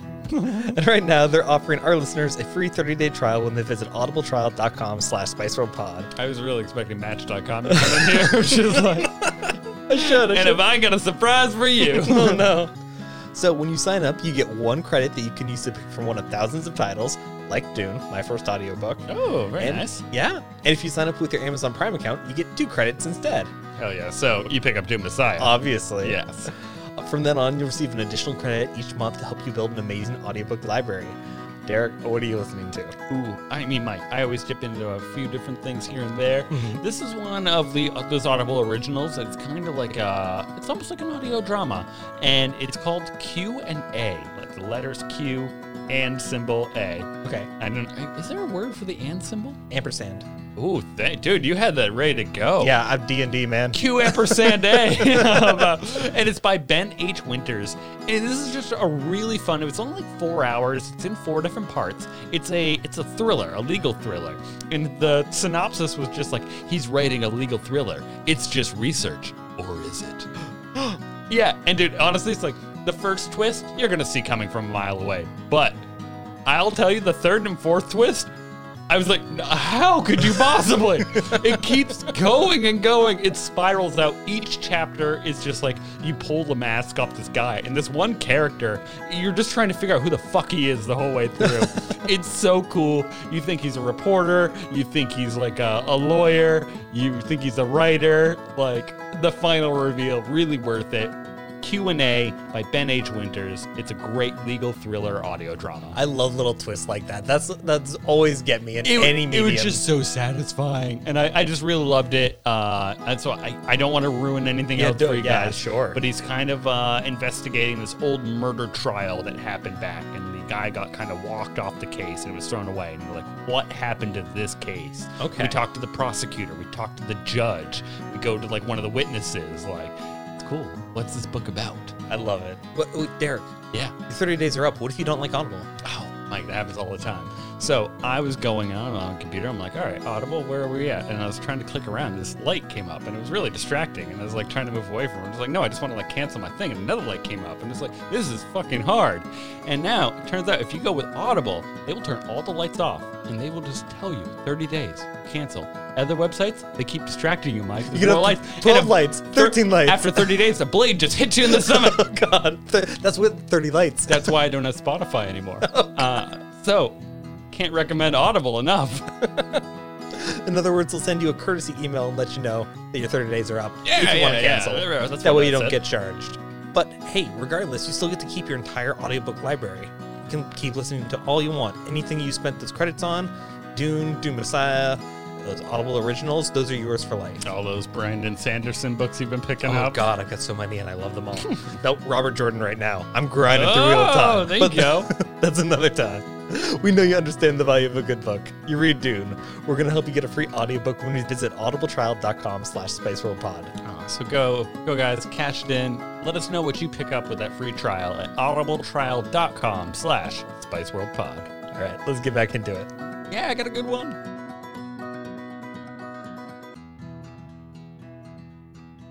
All right, Mike. Deep dive today. We're breaking new ground. We're diving into new sand, if you will. All right. I have another book here. This is The Maker of Dune, Insights of a Master of Science Fiction, Ooh. edited by Tim O'Reilly. Okay. This is the definitive guide to the life work of science fiction's greatest creator, grandest. Oh, that's a good choice. That's like a safe word to use. Grandest. It's better than greatest, right? Yeah, like sure. other people can be grand. Grandest creator, Frank Herbert. Now, the cover art I love of this. I've told you before there's going to be a skull pyramid. So this is clearly Frank Herbert's face fashioned into the skull a pyramid. giant Frank. Yeah, a giant stone skull Frank on the scope of Arrakis. That smile is ridiculous. It's like the keyboard cat smile. It's kind of, it's terrifying with like, because the eye sockets are empty. That's what's really fucked up about it. But hey, that's how Frank wanted to go. So this is a collection of like his works, like a lot of essays and stuff, some about Dune, some about other science fiction stuff, which we are going to get into down the road. But I wanted to just, dip my feet in the sand, see how dry it is. And I've chosen a perfect entry, Mike. Okay. This is Sandworms of Dune. Ooh. So Are we going back to worm theory? pretty much, like, we're making a little dip back. And it's a very short one, so I think we're pretty much just going to read this verbatim. And, Sure. you'll stop me as we need to. Is it going to be a lot? What do you mean? Did I stop you? No, but not that much, but I think you're going to see why I wanted to kind of do this. It's like, this is a good starting point. Okay. One. So again, this is the article Sandworms of Dune from the book The Maker of Dune, edited by Tim O'Reilly. And so this essay was by Frank Herbert. Now, Sandworms of Dune. Even while he is saying flattering things about my books, John Leonard of the New York Times warns that someday my head is going to fall off because it contains so many feverish inventions, extraterrestrial theories of justice, moral sinews, and splendid entertainments. Lest Mr. Leonard's dire prediction come true, I will unburden my head here and now of some of that load, namely the myth construction which went into the material in this recording. Oh, I wonder if this is actually him on audio and they transcribed it. Maybe. If he says recording.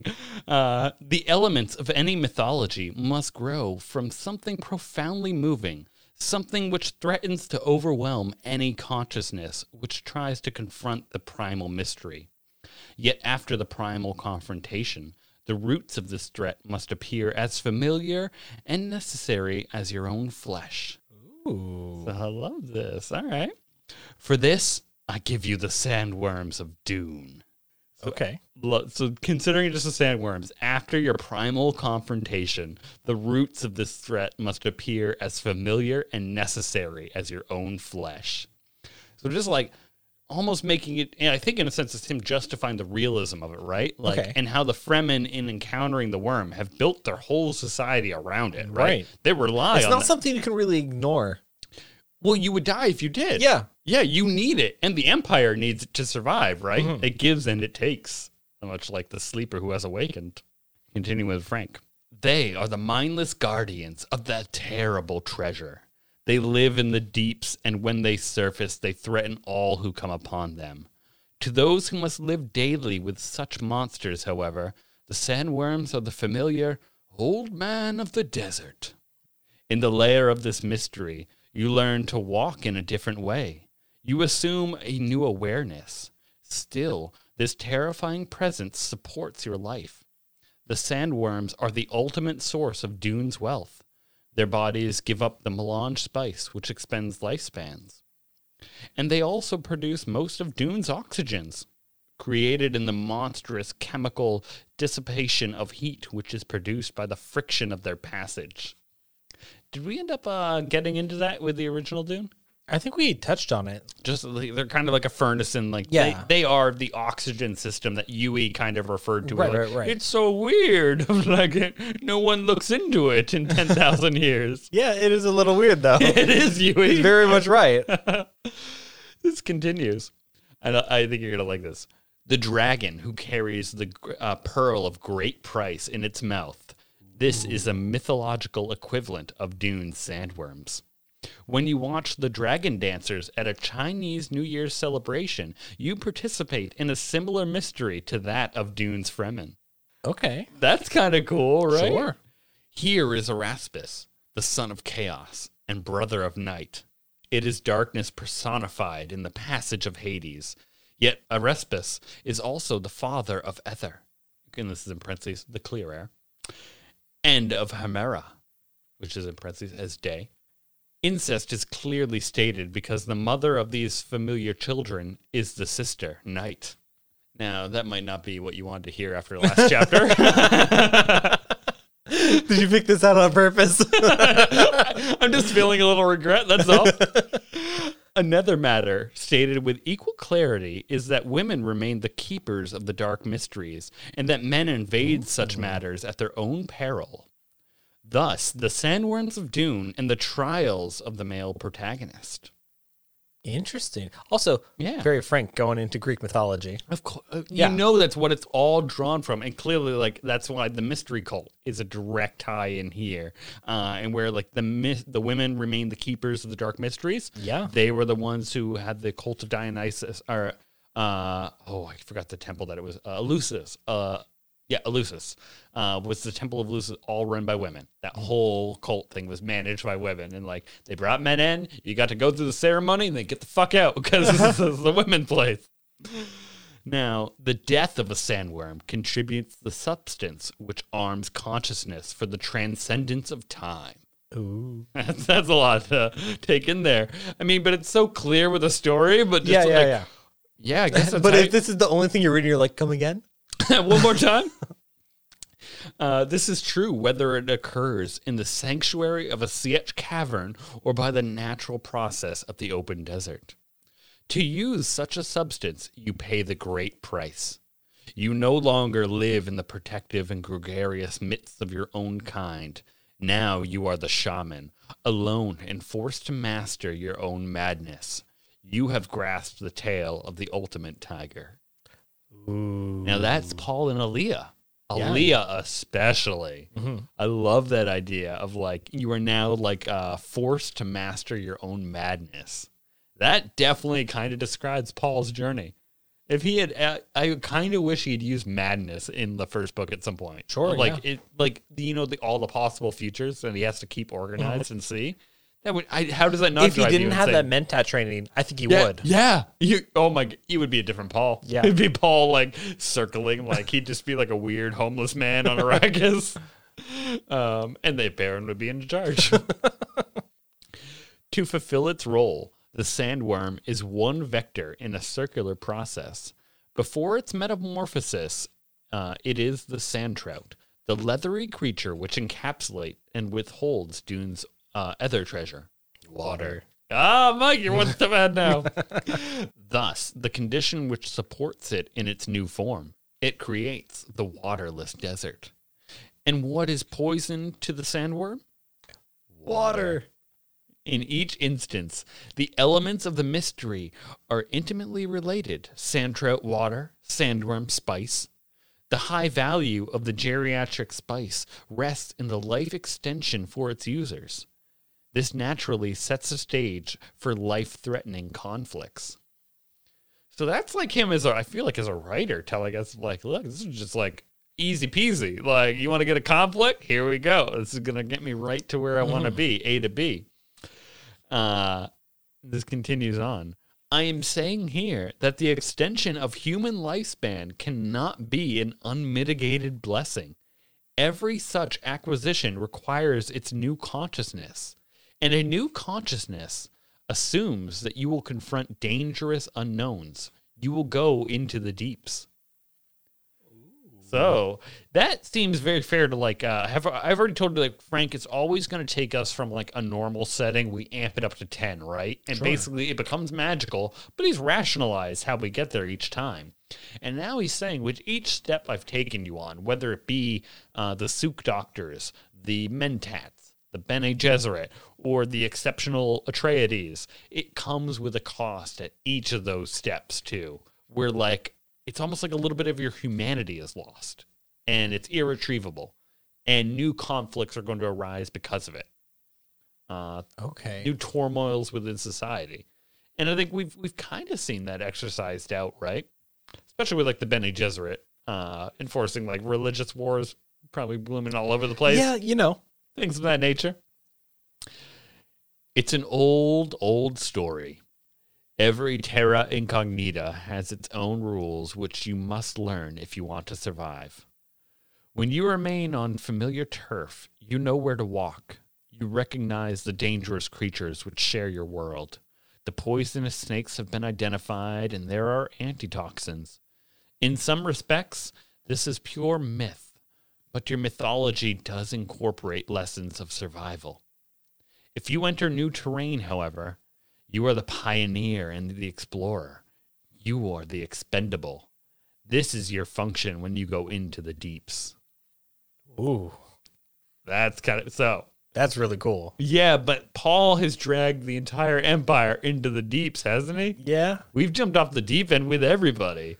And it's just like, yeah, everyone's expendable now. Paul's expendable. Aaliyah's expendable. Like, we're trying to establish a new standard. But I like how it's just a cycle. Honestly, I'm kind of thinking that like everything's downhill from here unless they change something. Okay, like just that impression you're getting from what he's saying here.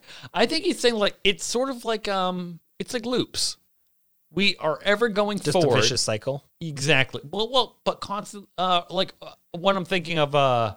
Remember that old cursive? When you're practicing cursive, you do the circles. Sure. And you're just trying to keep your formations like very symmetrical. You're going to the top, and you're always moving forward, though, right? Mm-hmm. And you go across the page. I think that's all. It's like you take a lot of steps back, but you get a little bit forward every time.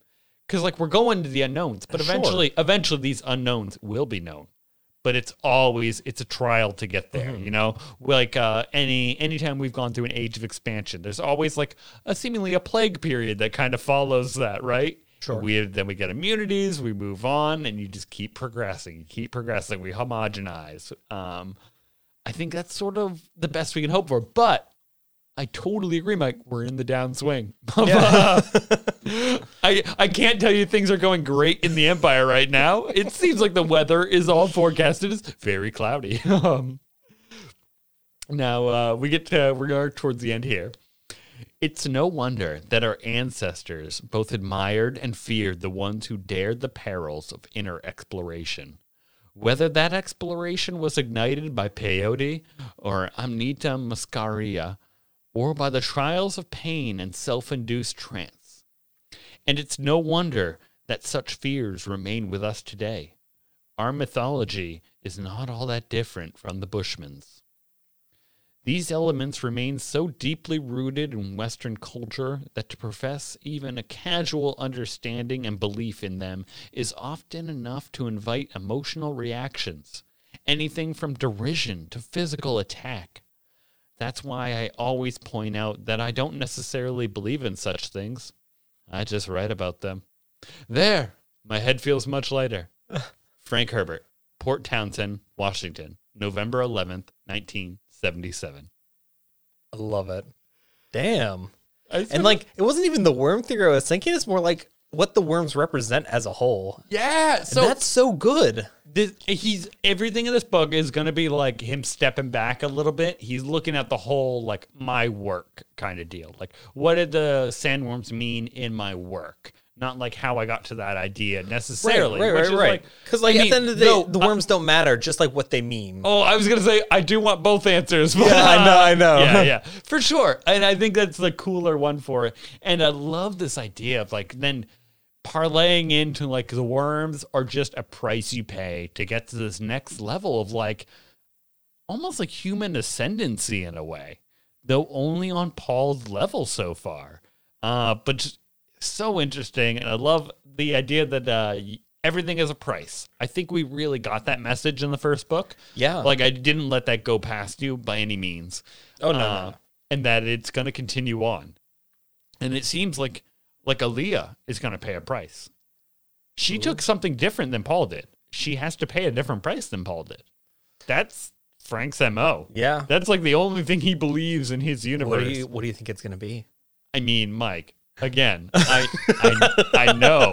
No. Do you want me to tell? I'll tell you right now. Don't you dare. Oh! I'm sorry. I don't like this game anymore. Yeah, no, you fucking... I don't even know if you would believe me, to be quite honest. Really? You would think I was fucking with you if I told you. Okay, let's not test it. No, we won't. No, I don't even want to hear your theory. That's you know what I want to do, Mike? What's that? I want to close this, and I want to just pass on to what's our next segment. Oh, it's gonna be. No, it's Tharthar's Infinite Thesaurus. What? Tharthar's Infinite Thesaurus. Infinite thesaurus. Thesaurus. The what? Tharthar's Infinite Thesaurus. Explain to me. Well, you got to say it like it's got to rhyme. So I can't even say it. You can't say thesaurus? No. Wow, well, you can't play the game. I guess I'll have to play whatever you got ready. What's a thesaurus? A thesaurus is what Tharthar calls a thesaurus. I hate you. You didn't even say thesaurus right the second time. I can't if I say Tharthar. It literally, like, my tongue goes so far out to say Thar. I know you're trying to just stall for time, Derek. Exactly. It's time for Edric's etymology on onomatology.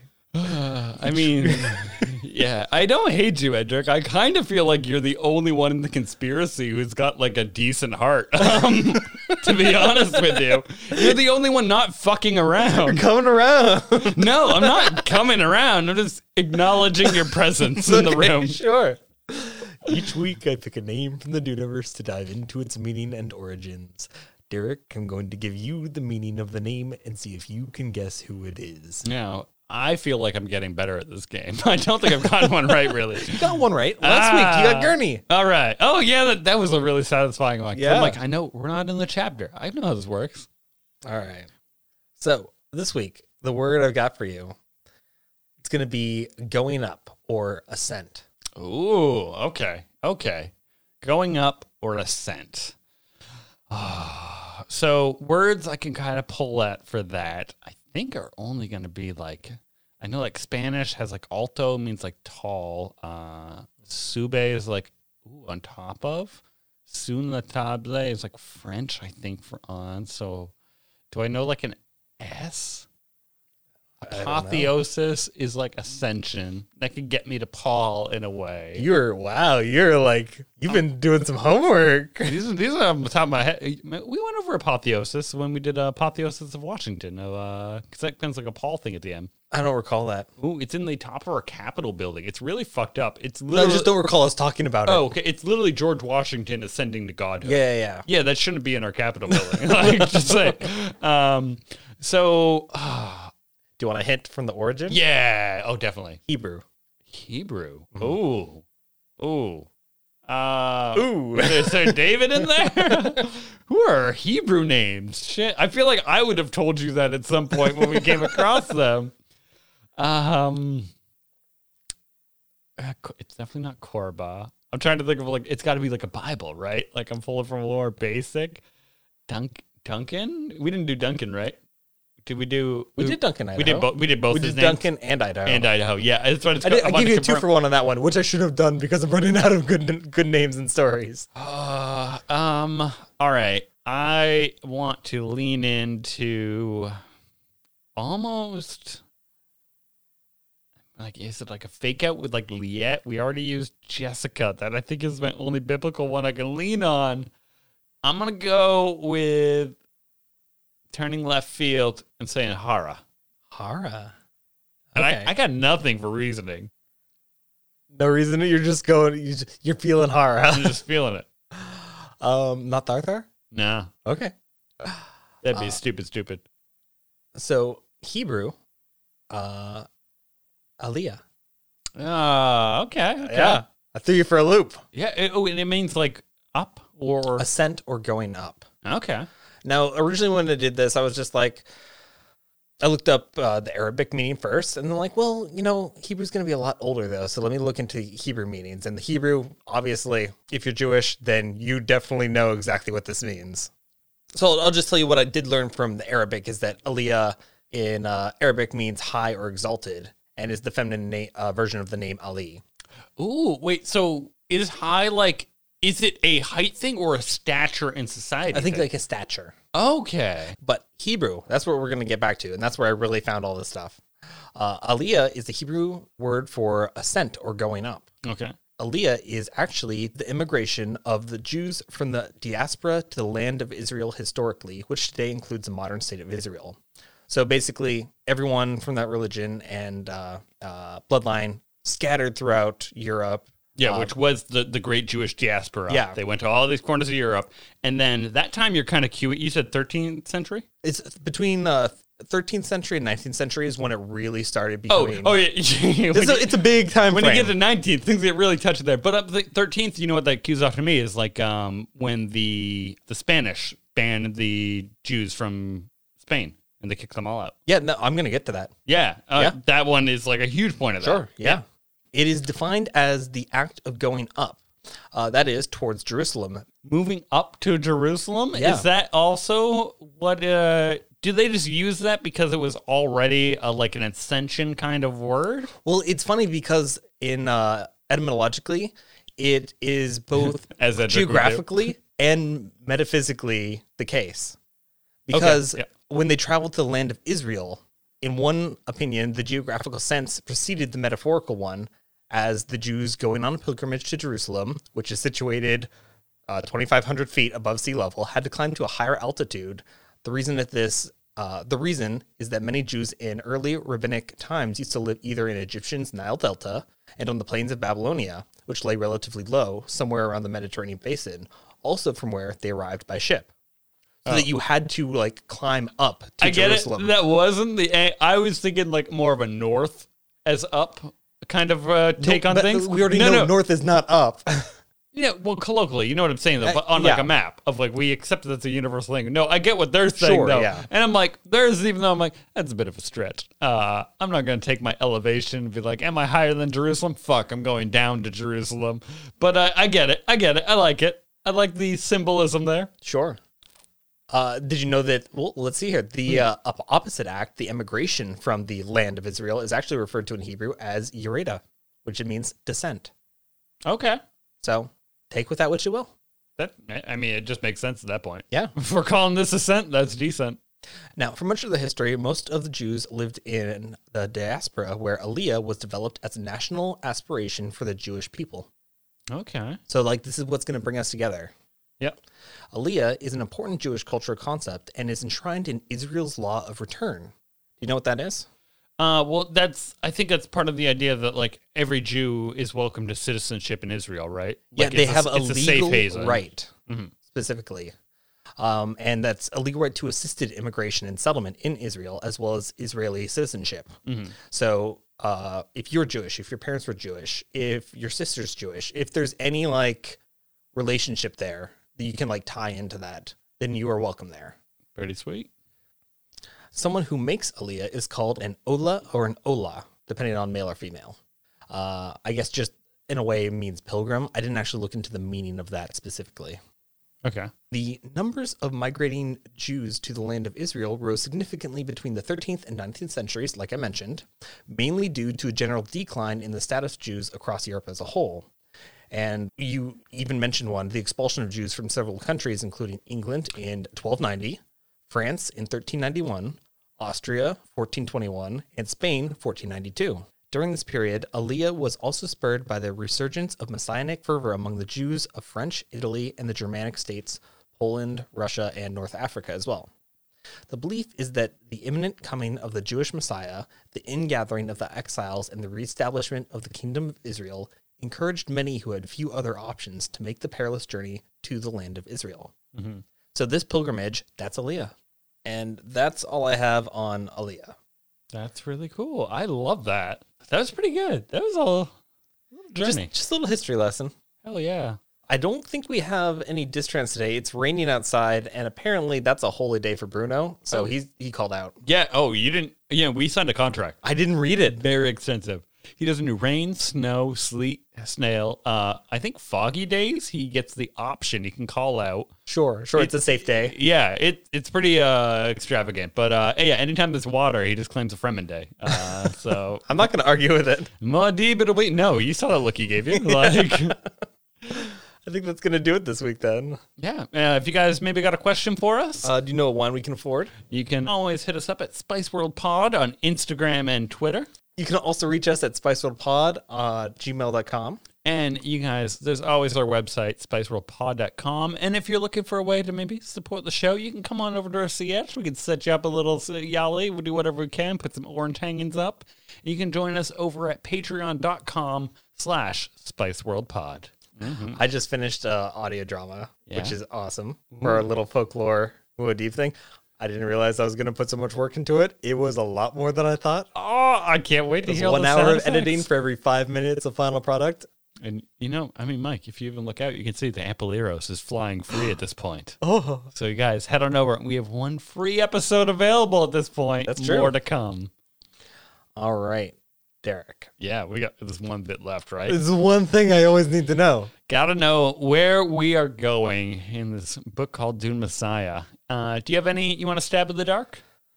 Somebody take a guess? I have no idea. We haven't seen Sightail for a while, so I'm still waiting to see where he's at. That's all I need, Mike. Just throw it up. You want a little side tail? Yeah, give me a little Sightail. Let's see what I can get for you. All right. The steersman appeared to be... I love those. Those are my favorite bits. The steersman appeared to be fighting a losing battle to contain his nervous energies. Gone were the languid fish motions of their earlier encounter. Edric's tiny eyes jerked here, there, questing and measuring. The one attendant who had accompanied him in here stood apart near the line of house guards ranging at the end of the wall at Paul's left. The attendant worried Paul, hulking, thick-necked, blunt and vacant face. The man had entered the salon, nudging Edric's tank along its supporting field, walking with a stranger's gait, arms akimbo. Sightail, Edric had called him. Sightail and aid. The aid's surface shouted stupidity, but the eyes betrayed him. They laughed at everything they saw. You got it, Mike. It's you. You're the aid. You asked for some Sightail, you get some Sightail. Edric, and it's going to come along because, of course, we bring the third wheel to any good date. Yeah. So, Sightail and Paul in the fucking room, and clearly this... Paul's cued in on something. I'm just like, you're not right. You're not just the guy pushing a tank. Right. Like, Who are you? yeah, I love this idea. And like, it's like he's put on Raban's uniform today. Yeah. The hulking, thick-necked aide that laughs at everything with his eyes. Like, oh, there's The something. eyes betray. Yeah. Now, given that Gaius Helen is in a cell deep below the room, Sure. Edric is going in for a meeting. What do you think the topic of discussion is going to be? Probably two-pile. Okay. That is the biggest guild issue there. Yeah. Yeah. What do you think Sightail's motivation is? Oh, I don't know. I mean, How do you even get there? I just changed some faces. Last time we saw him, he had 2 dead bodies to deal with, right? And a kidnapped girl. Yeah, what happened to her? Sidetail is busy as fuck. Specifically, Otham's girl? Yeah. Otham's, I mean, as far as we know, only daughter. Yeah. Clearly, she didn't have to have a curfew. I don't know, but we know why there is sand on the goddamn balcony in the Hall of Oracles. That's so sad. Because Farouk's dead. I know. Don't worry. We'll figure out what happened, Mike. Until then, the spice must flow.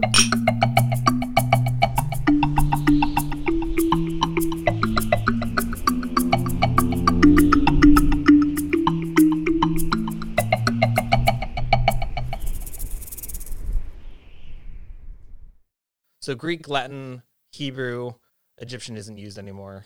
Not in the traditional sense, anyways. I mean, Mike, they chose a terrible script. You guys took pictures, so that was this dumb call. You're the only ones who did that. Yeah. No, not just them. No, clearly not. You know what I fucking mean. Okay. I was gonna say the Aztecs also used a hieroglyphic system. Well, there we go. Let me just say here. And they built pyramids, so in a way they're Egyptian.